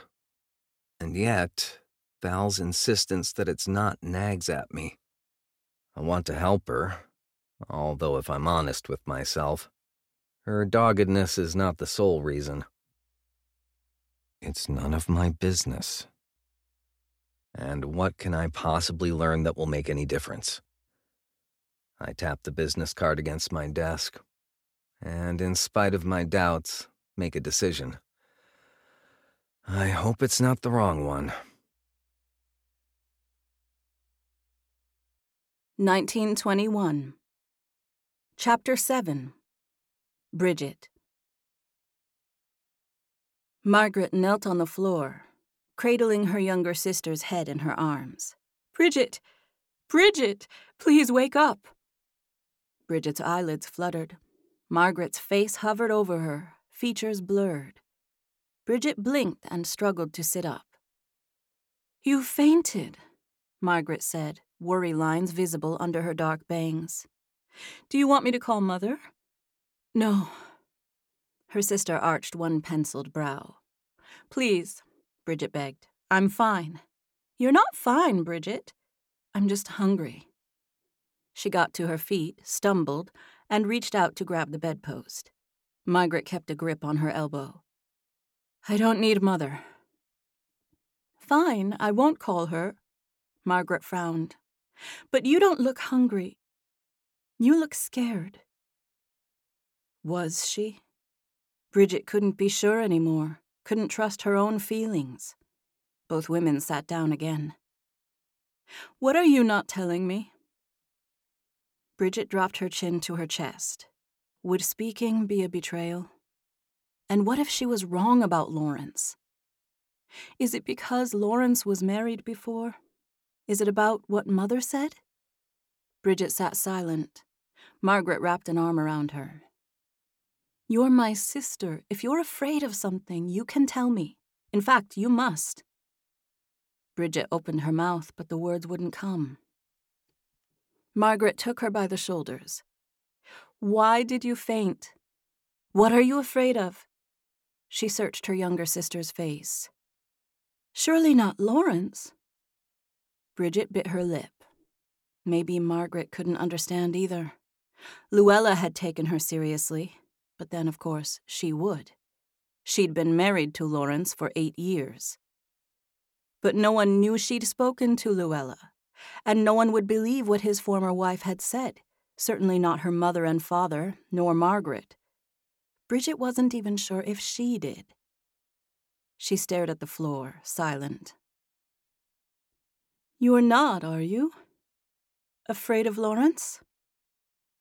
She gazed down at the soft swell of Margaret's belly. Bridget couldn't begin to think about burdening her sister with her worries now. It wouldn't be right. "No, of course not." The lie tasted like rancid oil on her tongue. "Getting married is a bit frightening, though, isn't it?" Margaret's hands pressed into Bridget's skin. "You're sure that's all?" Worried she'd alarmed her sister, Bridget forced her lips to stretch wider into something approaching a smile. "I guess I'm a bit nervous." "Oh, well, goodness, Bridget, that's normal," Margaret said, loosening her grip.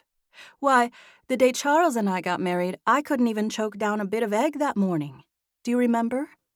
Mother swore I wouldn't eat because I refused to wear that corset, but it wasn't that at all. I was so terrified." Bridget sat forward. She didn't remember anything other than excitement and happiness.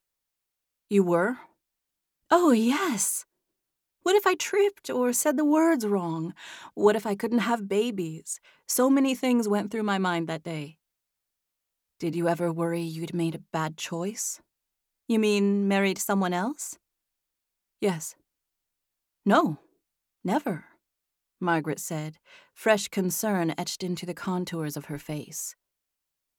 "Are you sure this isn't about Lawrence?" A few seconds passed. "Is it, Bridget?" Her mind screamed yes.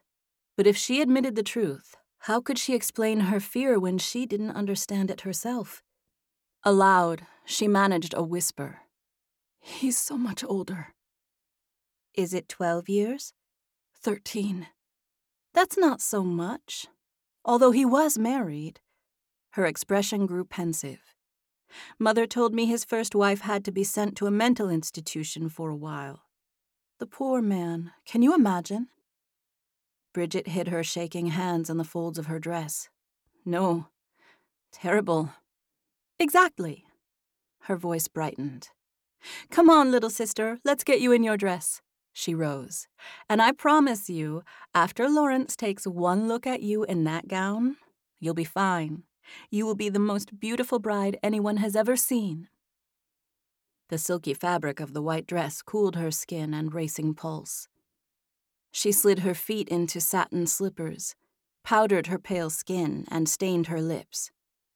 Margaret brushed Bridget's hair until it shone, pinned it in the new style, and fixed the comb of the veil. "There," her sister said. "Beautiful." Bridget gaped at her reflection in the glass, transfixed. The gown shone in the morning light. The lace train floated behind her like a cloud. Margaret wasn't wrong. She did feel better. But even as she thought maybe she'd been overreacting, Luella's words echoed in her mind. "Run away. Run away as fast as you can." Chapter 8. Bridget. 3 days earlier. Bridget walked the 4 blocks from the trolley stop, the wind whistling in her ears. With each step, she feared her legs would give out. She looked behind her, but there was no one there. She needed to get control of herself. Lawrence had traveled to New York on some kind of business. Her parents thought she was at the store, though she'd taken the afternoon off. There was nothing to worry about. Standing on the brick stoop, Bridget raised her hand to knock, dropped it again. What if this was a mistake? What if she was making something out of nothing? Her mother had remarked more than once that it was one of her specialties. Why, just the other day, Catherine had brought up the time Bridget insisted their neighbor had tried to burn his house down, only to find out it was nothing more mysterious than a fireplace cinder sparking and catching on the heavy drapes. And then there was her mother's personal favorite, the time Bridget insisted a friend had stolen her treasured bracelet. "You merely dropped it, Bridget," her mother had said after it turned up in the parlor. "And now you've made such a fuss accusing poor Hannah. I sincerely wonder if the Atkins family will ever forgive us. Lord knows I wouldn't blame them if they didn't." "I didn't drop it." "Don't argue with me." Her tone was harsh, but no harsher than any other time her mother had decided she'd misbehaved. "You're getting to be more and more like your sister every day." Her father had flashed her a warm smile and patted his wife's hand. "Now, Catherine, Bridget didn't mean to falsely accuse Hannah. I'm sure she had a perfectly good reason to do so." And she had. More than once, she'd spotted Hannah wearing something that didn't belong to her, or seen her brag about her new hat or lipstick, or another item she'd lifted from a friend. Only the year before, she'd stolen Margaret's favorite parasol, the one with the painted horses, and claimed Margaret had thrown it away. This wasn't true, but Bridget's mother and father weren't prepared to call Hannah a liar after Margaret admitted she had left it outside. Bridget's sister was scolded for carelessness, and Hannah got to keep the parasol. "I haven't stepped foot in the parlor in 2 weeks," Bridget had insisted, "and I was wearing the bracelet on Saturday." It was Hannah's brother who'd tipped her off, confessing he'd seen his sister flaunting it to her new friends. When Bridget had gone to her parents, Hannah had feigned innocence, and the bracelet had shown up a few days later. "It couldn't have been me who put it there." It hadn't mattered, though. Her mother had chalked it up to Bridget's fanciful imagination. Bridget suspected the Atkinses knew better. They'd moved to another neighborhood soon after the bracelet incident. Bridget shook away the unpleasant memory, drew herself up to her full height, and knocked on the heavy door. When no one answered, she knocked again. The door creaked open a few inches. Spectacled eyes looked out at her. "Can I help you?" "I was hoping to speak with Luella." "Are you a friend?" She considered lying, but decided against it. "I don't know." Frown lines creased the elderly woman's forehead. "You don't know?" "Well, we've never met, but I think I might know her." "You think you might know her?" Bridget cringed at the way the woman kept repeating her words. "I've come all the way across town hoping I could talk to her. Just for a few minutes." "From across town, eh? Must be important." "It is to me." The woman came out onto the stoop, her head on a swivel. "Are you alone? No one followed you?" Confused, Bridget tried to see who or what the woman was searching for. The street was quiet, far from the busy downtown where she worked and several blocks from the fancy apartment buildings close to her own home. The houses here were short and squat. There were no arched doorways or porches or pillars. A single automobile was parked at the end of the road, but she saw no one else. She shivered at the chill in the air. "I'm by myself." "How do you get here?" "I took the trolley and walked." The woman seemed to consider this before saying, "Come in." Bridget blinked, her eyes slow to adjust to the dimly lit entry. "You can wait in here." The woman led her to a small living room. This room, too, was dark, the heavy drapes drawn against the afternoon sun. A single lamp burned in the corner. "I'll get her." Bridget sat on the sofa. After several minutes, Luella appeared in the doorway. A slip of a woman with ashy hair and hollowed-out cheeks. Bridget got to her feet. "Luella?" "Yes. Do I know you?" There was no animosity or anger in her voice, only a kind of mild curiosity. She perched on the other end of the sofa, her hands folded in her lap. "Have we met?" "I don't think so," Bridget said, sitting down again. "I hope I'm not bothering you." "It's no bother. I don't get many visitors. I spend most of my days in the garden or with my paints." "You must be feeling better then." The woman cocked her head to one side. "Who told you I was ill?" "Oh, well, Bridget stammered. "I heard that you'd been in the hospital for a while, but you're out now. I'm glad you're better." Luella blanched. "I haven't been in the hospital. Who told you such a thing?" Bridget's thoughts tumbled over each other. Had she somehow heard wrong? Or was Luella lying? She glanced at the doorway. "This was a mistake. I shouldn't have bothered you." Luella's outrage turned to accusation. "Who told you I'd been in the hospital?" Her hand clutched at her throat, and she ran to the window, pulling aside the drapes to peer out the window. "Is he here? Is he watching me right now?" She whirled around toward Bridget. "Is he?" Bridget shook her head. "No one's watching you." "Are you sure?" she asked, her bony fingers locked together. "I promise." "You're alone?" "Yes." "Did he send you here?" "No one sent me here. I came on my own." Luella sank back down on the sofa, her narrow chest rising and falling. Her head dropped into her hands. Bridget glanced at the doorway again. "Are you okay?" "Fine," she sniffled without looking up. "I'm sorry. For a minute, I thought he was back." "Who?" "Lawrence," she said, the word a whisper. Bridget blinked at the woman, unable to speak. Luella shuddered. "Did he tell you I was in the hospital?" She gave a single shake of her head, not waiting for an answer.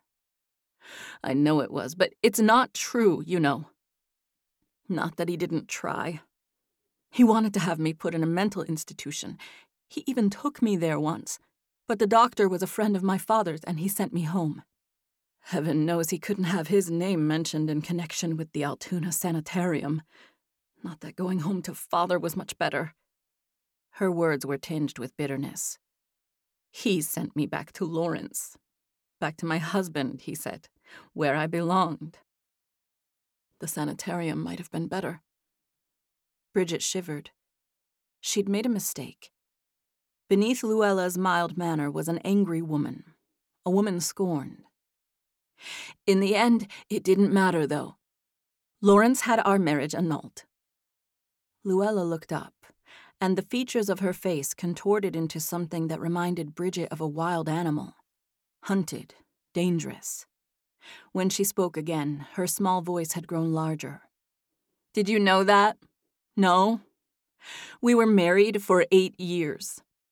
I was with child twice. Both times I lost the babies after a few weeks. He became convinced that I must be full of sin, that the sin was making me incapable of bearing him a son. There were punishments, she said, spitting out the word. Bridget's hands flew to her mouth as she drew back. Why are you telling me this? If Luella heard Bridget, she gave no indication, but continued. In the last 2 years, I was unable to become pregnant at all, and he became angrier and angrier. And then it happened. I was with child. The words caught in her throat. I wanted to have a baby more than anything, but I was afraid. Bringing a child into that house? Her voice faltered. I didn't tell him about the baby. He found out later. Maybe if I had. Bridget wanted to cover her ears, didn't want to hear any more, but she couldn't move. I lost the baby after a bad night. He blamed me for keeping it a secret, for forcing him to punish me. I didn't care anymore.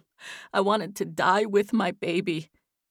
She dropped her head into her hands, her shoulders shaking. After a moment, she wiped away her tears with the backs of her hands and lifted her chin. That's when he decided to get our marriage annulled. She gave a harsh laugh. Having me committed didn't work, so I was labeled barren. I'm sorry, Bridget said, voice shaking. All of Luella's body seemed to sink into itself as though swallowed up in some kind of invisible pain. Don't be. I was lucky to get away. Bridget peered around the dark room. There were shadows on the walls and on the woman's face. She didn't get many visitors, spent most of her time alone. There was nothing about her life that appeared lucky. Are you happy? Luella's colorless eyes narrowed. You didn't say why you were here. She angled her head as though considering Bridget for the first time. Do you know Lawrence? Not trusting herself to speak, Bridget nodded. She shifted under the woman's scrutiny, her skin flaming. How do you know him? What reason do you have for coming here? Unsure how to answer, Bridget opened and closed her mouth. Everyone said Lawrence was devoted to her, and she knew this to be true. So what was it that bothered her so much she'd trekked across town to find out more? Was it because he put her up on a pedestal that she knew she didn't deserve?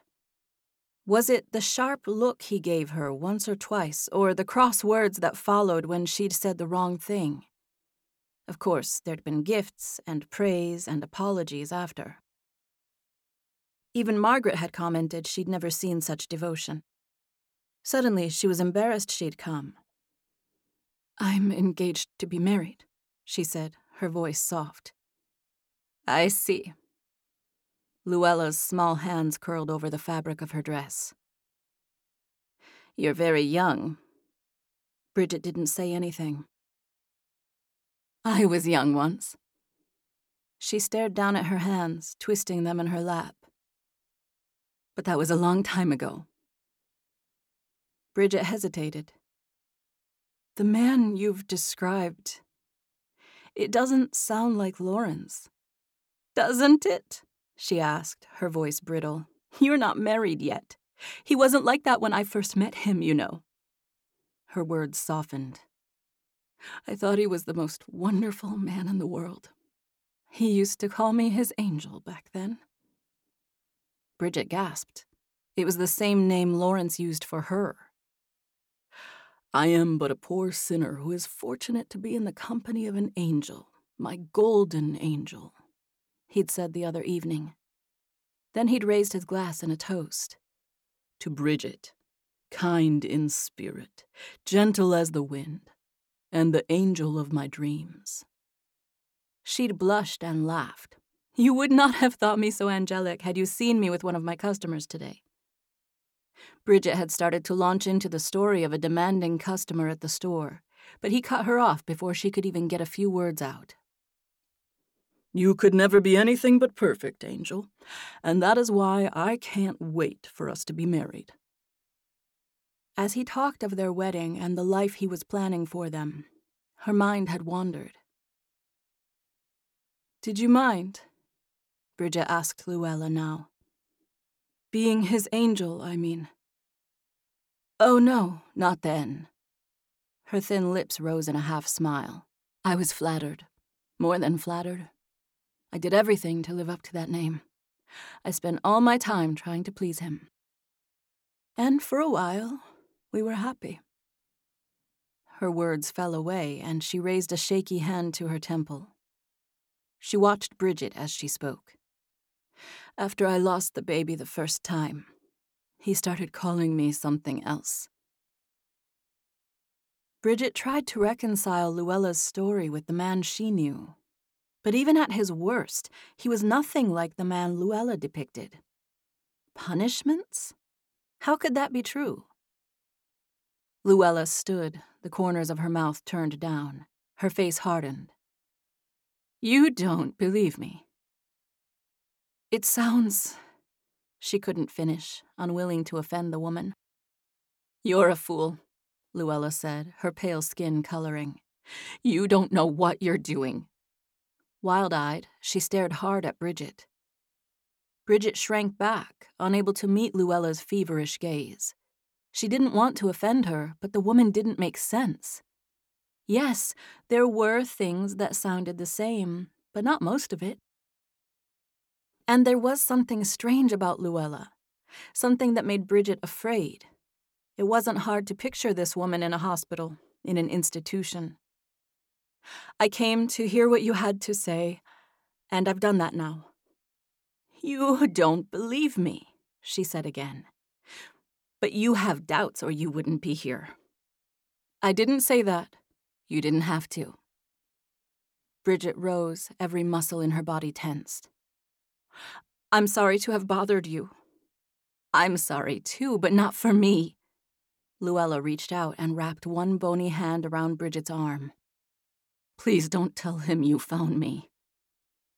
Bridget jumped and her heart clutched. Even if she didn't believe Luella, there was no mistaking the woman's fear. "I won't. I promise." "Thank you." Even as the lines around her mouth smoothed, her hand tightened, her fingers pinching Bridget's skin. "Run away. Run away as fast as you can." Present day. Chapter 9. Val. Monday, 2:45 p.m. My phone vibrates on the passenger seat. I don't recognize the number, but I haven't recognized much of anything these last few days. I certainly don't recognize a world without Sylvia, much less one where everyone believes she could have taken her own life. Willing the caller to be the bearer of better news, I answer, swerving to pass a slow-moving clunker from another century. "I hope I'm not bothering you." A man's voice comes over the line, but I thought maybe we could meet up for a cup of coffee. "Who is this?" I ask, regretting my decision to answer. "It's Terry Martin. We met at the library this morning." "Oh." I fall back against the leather seat of my car. Was the library only this morning? "Sorry," I say. "I didn't recognize your voice." No need to apologize? How about that coffee? I can't speak at first.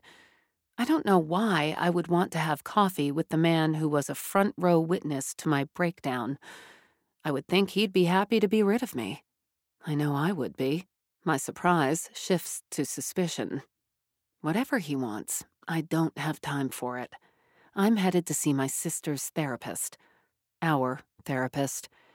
After what I learned from the police about Sylvia's prescription, I've decided it's time to take my research from passive to active. It's not a good time, I say. I'm on my way to see someone. Not a problem. I'm at the office taking care of a few things. We could meet at your apartment. There's a pause. We could meet after your appointment. I take the exit ramp that leads out of the city. Why can't we discuss it now? I'd rather do it in person. I have plans. Turning onto a 4-lane road, I pass strip malls with high-priced grocery stores, boutique shops, and nail salons. I'm in the suburbs now.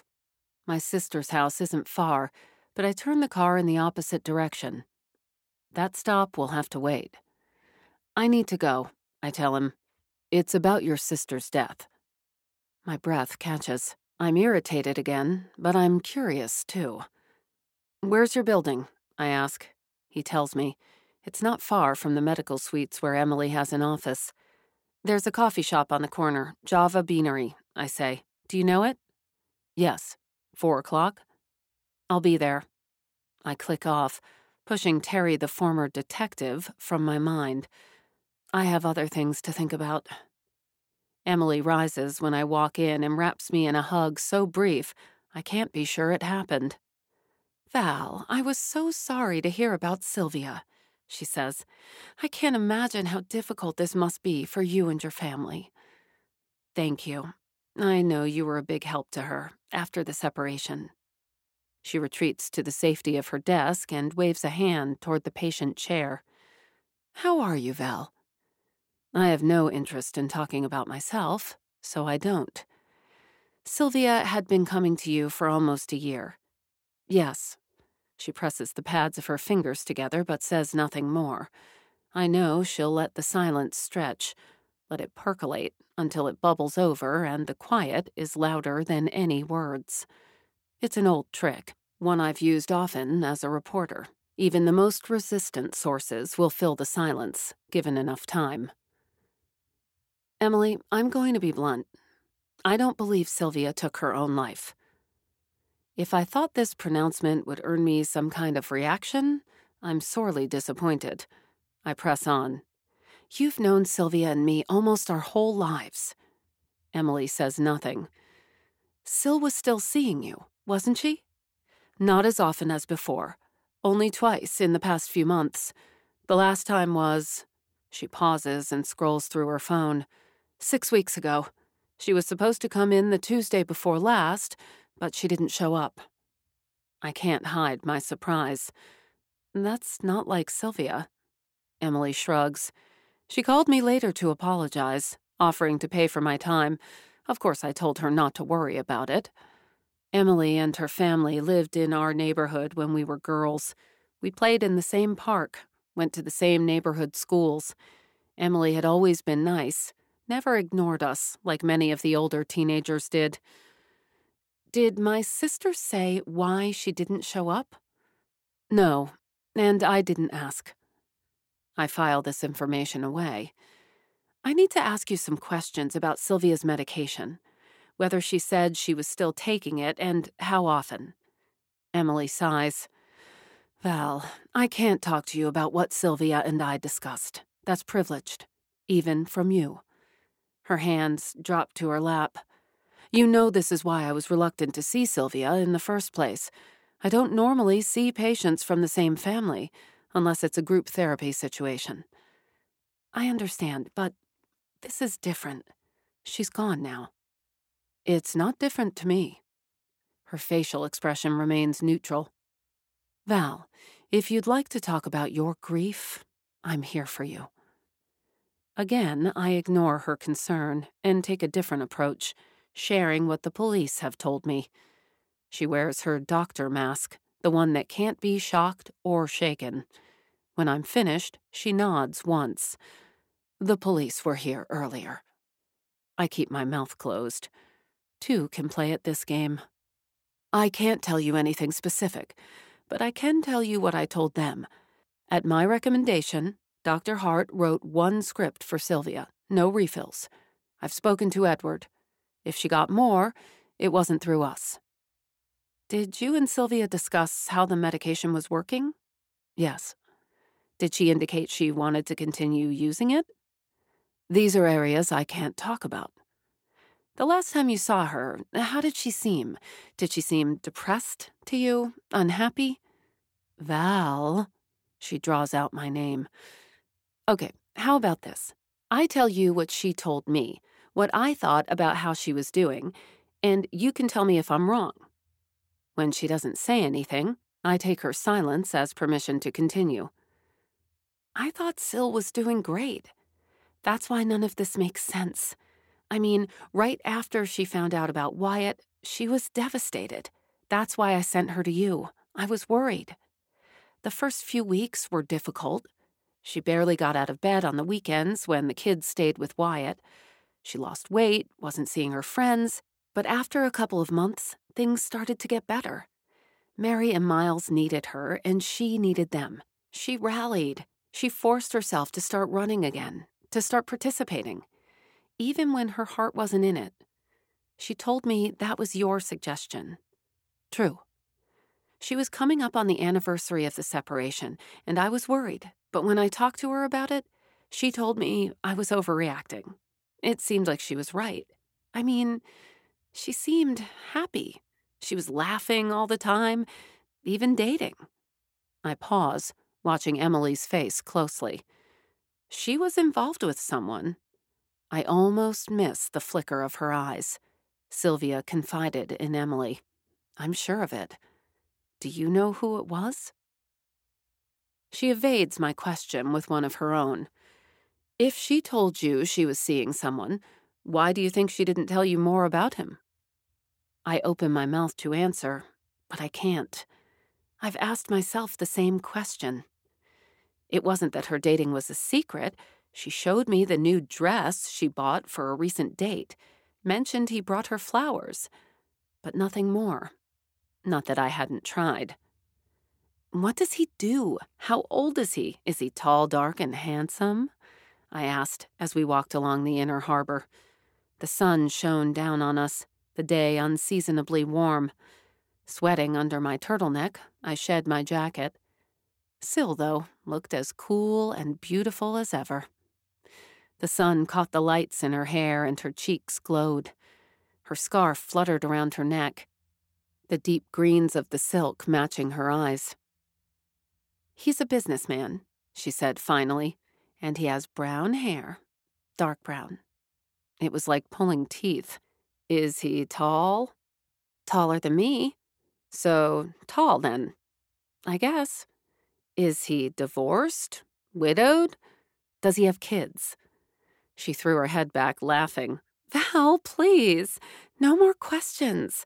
Just let me enjoy it for a little while. I was so glad to see Sylvia happy that I didn't push. Now I wish I had. Eyeing Emily, I ask, do you know who he was? Do you know his name? Is it important? Her question takes me by surprise. I don't know. Probably. I'm sorry, Val, but I can't help you. She's lying. I know it, and she knows I know it. But there's nothing I can do. Emily would never betray Sylvia or any patient. I've got to cut this short, she says. My 4 o'clock will be here soon. I stand up. My legs are shaking, and I have to steady my nerves. I haven't asked the one question I need to ask, the one I'm most afraid to hear the answer to. Emily, do you think Syl did this? Do you think she killed herself? Her lips part.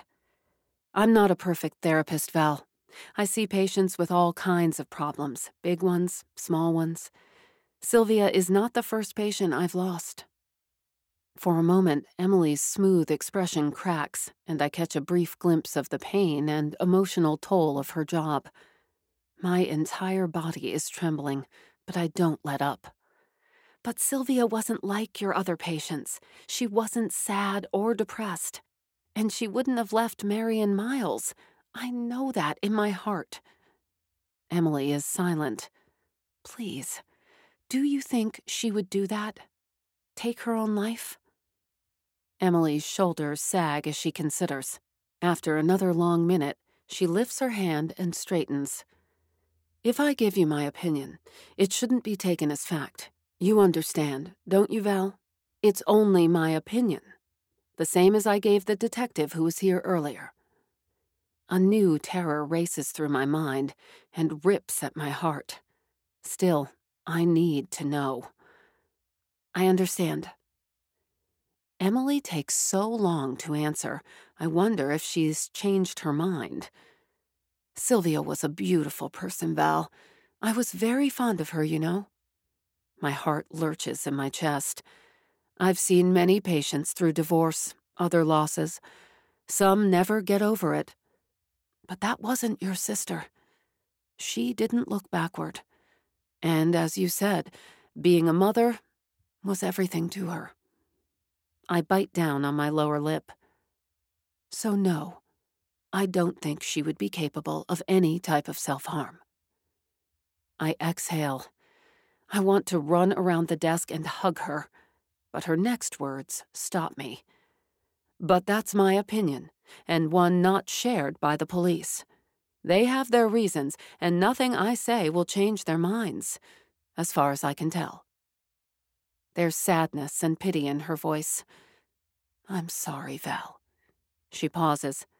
None of this speculation will bring her back, you know. I'm worried you're not dealing with your grief, with losing her. If she notices my physical withdrawal, she doesn't say. I can make you an appointment if you'd like to talk more. I don't. I know she means well, but she should know me better. I can't deal with anything until I know the truth. The police are wrong, I say. She didn't do it. She wouldn't. I grab my bag and fling it over my shoulder. I have to go. Take care of yourself, Val. The door closes behind me before I remember to tell her about the last text from Sylvia and my worry that Wyatt has grown angry, maybe violent. I could go back, but I don't. Emily may have couched her words carefully, but she's already told me what I wanted to hear. Sylvia didn't kill herself. I stand outside the Java Beanery, peering through the large glass storefront. Terry is sipping from a paper cup of steaming coffee and watching the door. A cold wind blows and I pull my coat around me. I don't know why I'm here, wasting time, but I would like some coffee. A bell rings over my head when I enter, and he gets to his feet. He's taller than I remember, and broad-shouldered, in a way that suggests he's not just a former detective, but also a former athlete. I notice there are gray flecks woven through his curly brown hair. The same gray peppers the light stubble covering his strong jaw.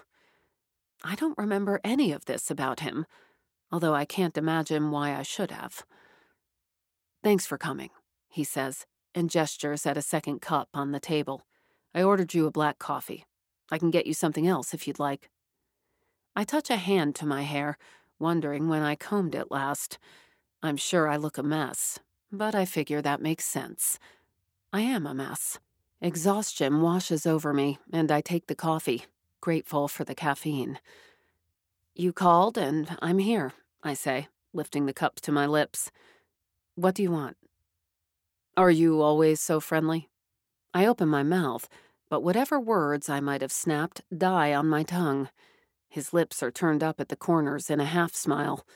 He takes another sip of his coffee. Damn, why does he have to be so nice? And easy on the eyes to boot. I set my cup on the table. I checked you out. He doesn't flinch. A positive. I would expect nothing less. You were in homicide for 15 years. Impressive closure rate. No infractions, 2 citations. Why haven't I heard of you before? Although there's no outward reaction, his skin colors a fraction. This I find interesting. I'm not big on the spotlight, I guess. You worked some high-profile cases, although none I covered. I wouldn't know who did the stories for the paper. That's for the press department to handle. His answer fits what I learned about him. Solid, smart. It makes me wonder again why he quit. Do I pass? He asks. For now, I say. You said you wanted to talk to me about my sister? I do. I'm curious as to why you think your sister didn't take her own life. Because she wouldn't. He holds my gaze, unwavering, silent. Damn him. He leans back and finishes his coffee. The barista at the counter calls out names, setting fresh cups on the counter. The bell rings every time the door opens. It makes me want to scream. His voice is soft now. This feeling that she wouldn't take her own life. Does your family share it? And her friends, do they believe as you do? I sit up straighter. Before I can open my mouth, he holds up his hand. If I were the detective assigned, you wouldn't be the only person I would talk to. Presumably, your sister had friends. There would be other family, co-workers. I'd question more than one source. No detective would rely on one person's word here. It's been my experience that there are times when people are too close to see what's right in front of them. And even in the case of an obvious suicide, a full report would have to be written. Medical examiner's report, description of the scene, interviews with the family of the deceased. I pull my arms in tight to my chest. I don't give a crap about police reports, and I'm questioning this whole role-playing thing. Terry, the former detective, no matter how attractive or well-meaning, is wasting the limited time I have to convince the police to keep this investigation open.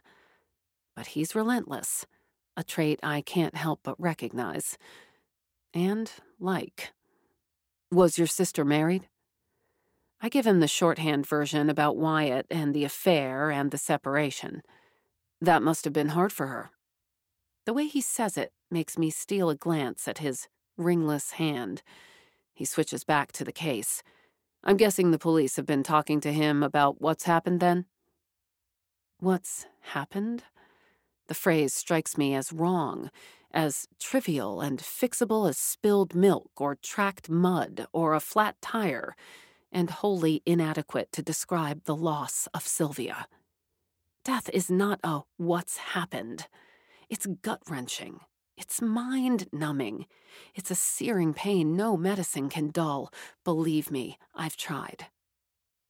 A tear slips over my cheek, and I no longer care that he's trying to help.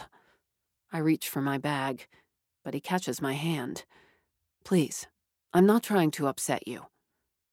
I don't move. I tell myself it's not because of the warmth of his palm on my skin. It's everything. All of it. I'm so tired I can't muster the strength or the energy to pull away. The bell at the door rings then, and I take back my hand. Yes, the police have talked to him. And do you know what he's told them about your sister's state of mind? Thoughts fly through my brain, none of them kind. I know what he claims he told them. Which is? He said it doesn't sound like her. If he hears the scorn in my voice, he doesn't let on. I find myself wondering about all the suspects he must have interviewed when he was a detective. For one moment, I envision Terry having a go at Wyatt, staring him down, getting him to confess. How would it start? Would he admit he was a failure as a husband? That he dumped a wonderful woman for a childish copy? That when she was finally happy again, he tormented her, scared her? That he lost control and went too far? The stupid bell rings again, and my imaginary Law and Order scene evaporates. Terry is staring at me. What? I asked you how their relationship was after the separation. Oh, it's a loaded question. How can I explain the arc of their marriage and separation in a way that will make him understand? Aloud, I say, "It's complicated." I glance at my watch and stand up. "Look, I know you're trying to help, but I have to go." He pushes up from the table. "I'll come with you." "You don't even know where I'm going." "I don't have to. Something tells me wherever you're going has to do with your sister's death. And I'd like to help. Or try to." The man is persistent. I have to give him that. "Don't you have a job?" I took the rest of the day off. Besides, I haven't explained what I wanted to talk to you about. The idea I have. I can't help myself. In spite of everything, I'm still curious. "Tell me now. If I'm interested, you can come." "Fair enough," he says. "The Franklin. It has cameras. Most hotels do." I think about this, and I know he's right. Even so, I don't understand how it matters. So, they don't have them in the rooms, but they have them in the lobbies, hallways. Some even use them in the elevators. He shifts, leaning toward me.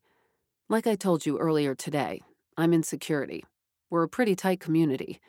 I know the guy who runs security at the Franklin. I wrote his recommendation for the job. And I might be able to get us a look at the video from the days your sister stayed there." My hand closes over the back of the chair. I'm playing catch-up, but the wheels are grinding now. Maybe the cameras wouldn't be able to catch what happened in my sister's room, but they would show who walked through the lobby in the hours leading up to Sylvia's death. I already know Wyatt was threatening my sister. That's motive. But if he's on the video, that's opportunity. I hold up my keys. I'll drive. What an opening! Is there any truth to Val's suspicions that Wyatt is to blame for what happened to Sylvia? And what to make of this Terry character? His offer to get access to the hotel video footage is hard to refuse, but his interest in the case seems quite peculiar. And poor Bridget. Is there any truth to Lawrence's ex-wife's claims? Will she still walk down the aisle in spite of all she's heard? Stay tuned to find out. So don't forget to subscribe to CamCat Unwrapped. If you don't want to miss a beat, listen to Her Sister's Death now on the audiobook platform of your choice. All our books are also available in print and ebook formats on camcatbooks.com or wherever books are sold. Tune in to hear all our audiobooks as we release them right here on CamCat Unwrapped as serialized podcasts. The first 2 episodes of every book can always be found here, but subsequent episodes will be available for free listening only for a short time after their release. After that, they'll be gone. But don't worry, the audiobooks are available for purchase on Audible and other major retailers. CamCat Unwrapped also offers other CamCat books as podcasts. Also, check out our background episodes where we interview our authors and have them participate in fun writing challenges. Before you go, please take a moment to leave us a review on your preferred podcast platform. Thank you. Tune in again to CamCat Unwrapped, because CamCat Unwrapped is where book lovers meet.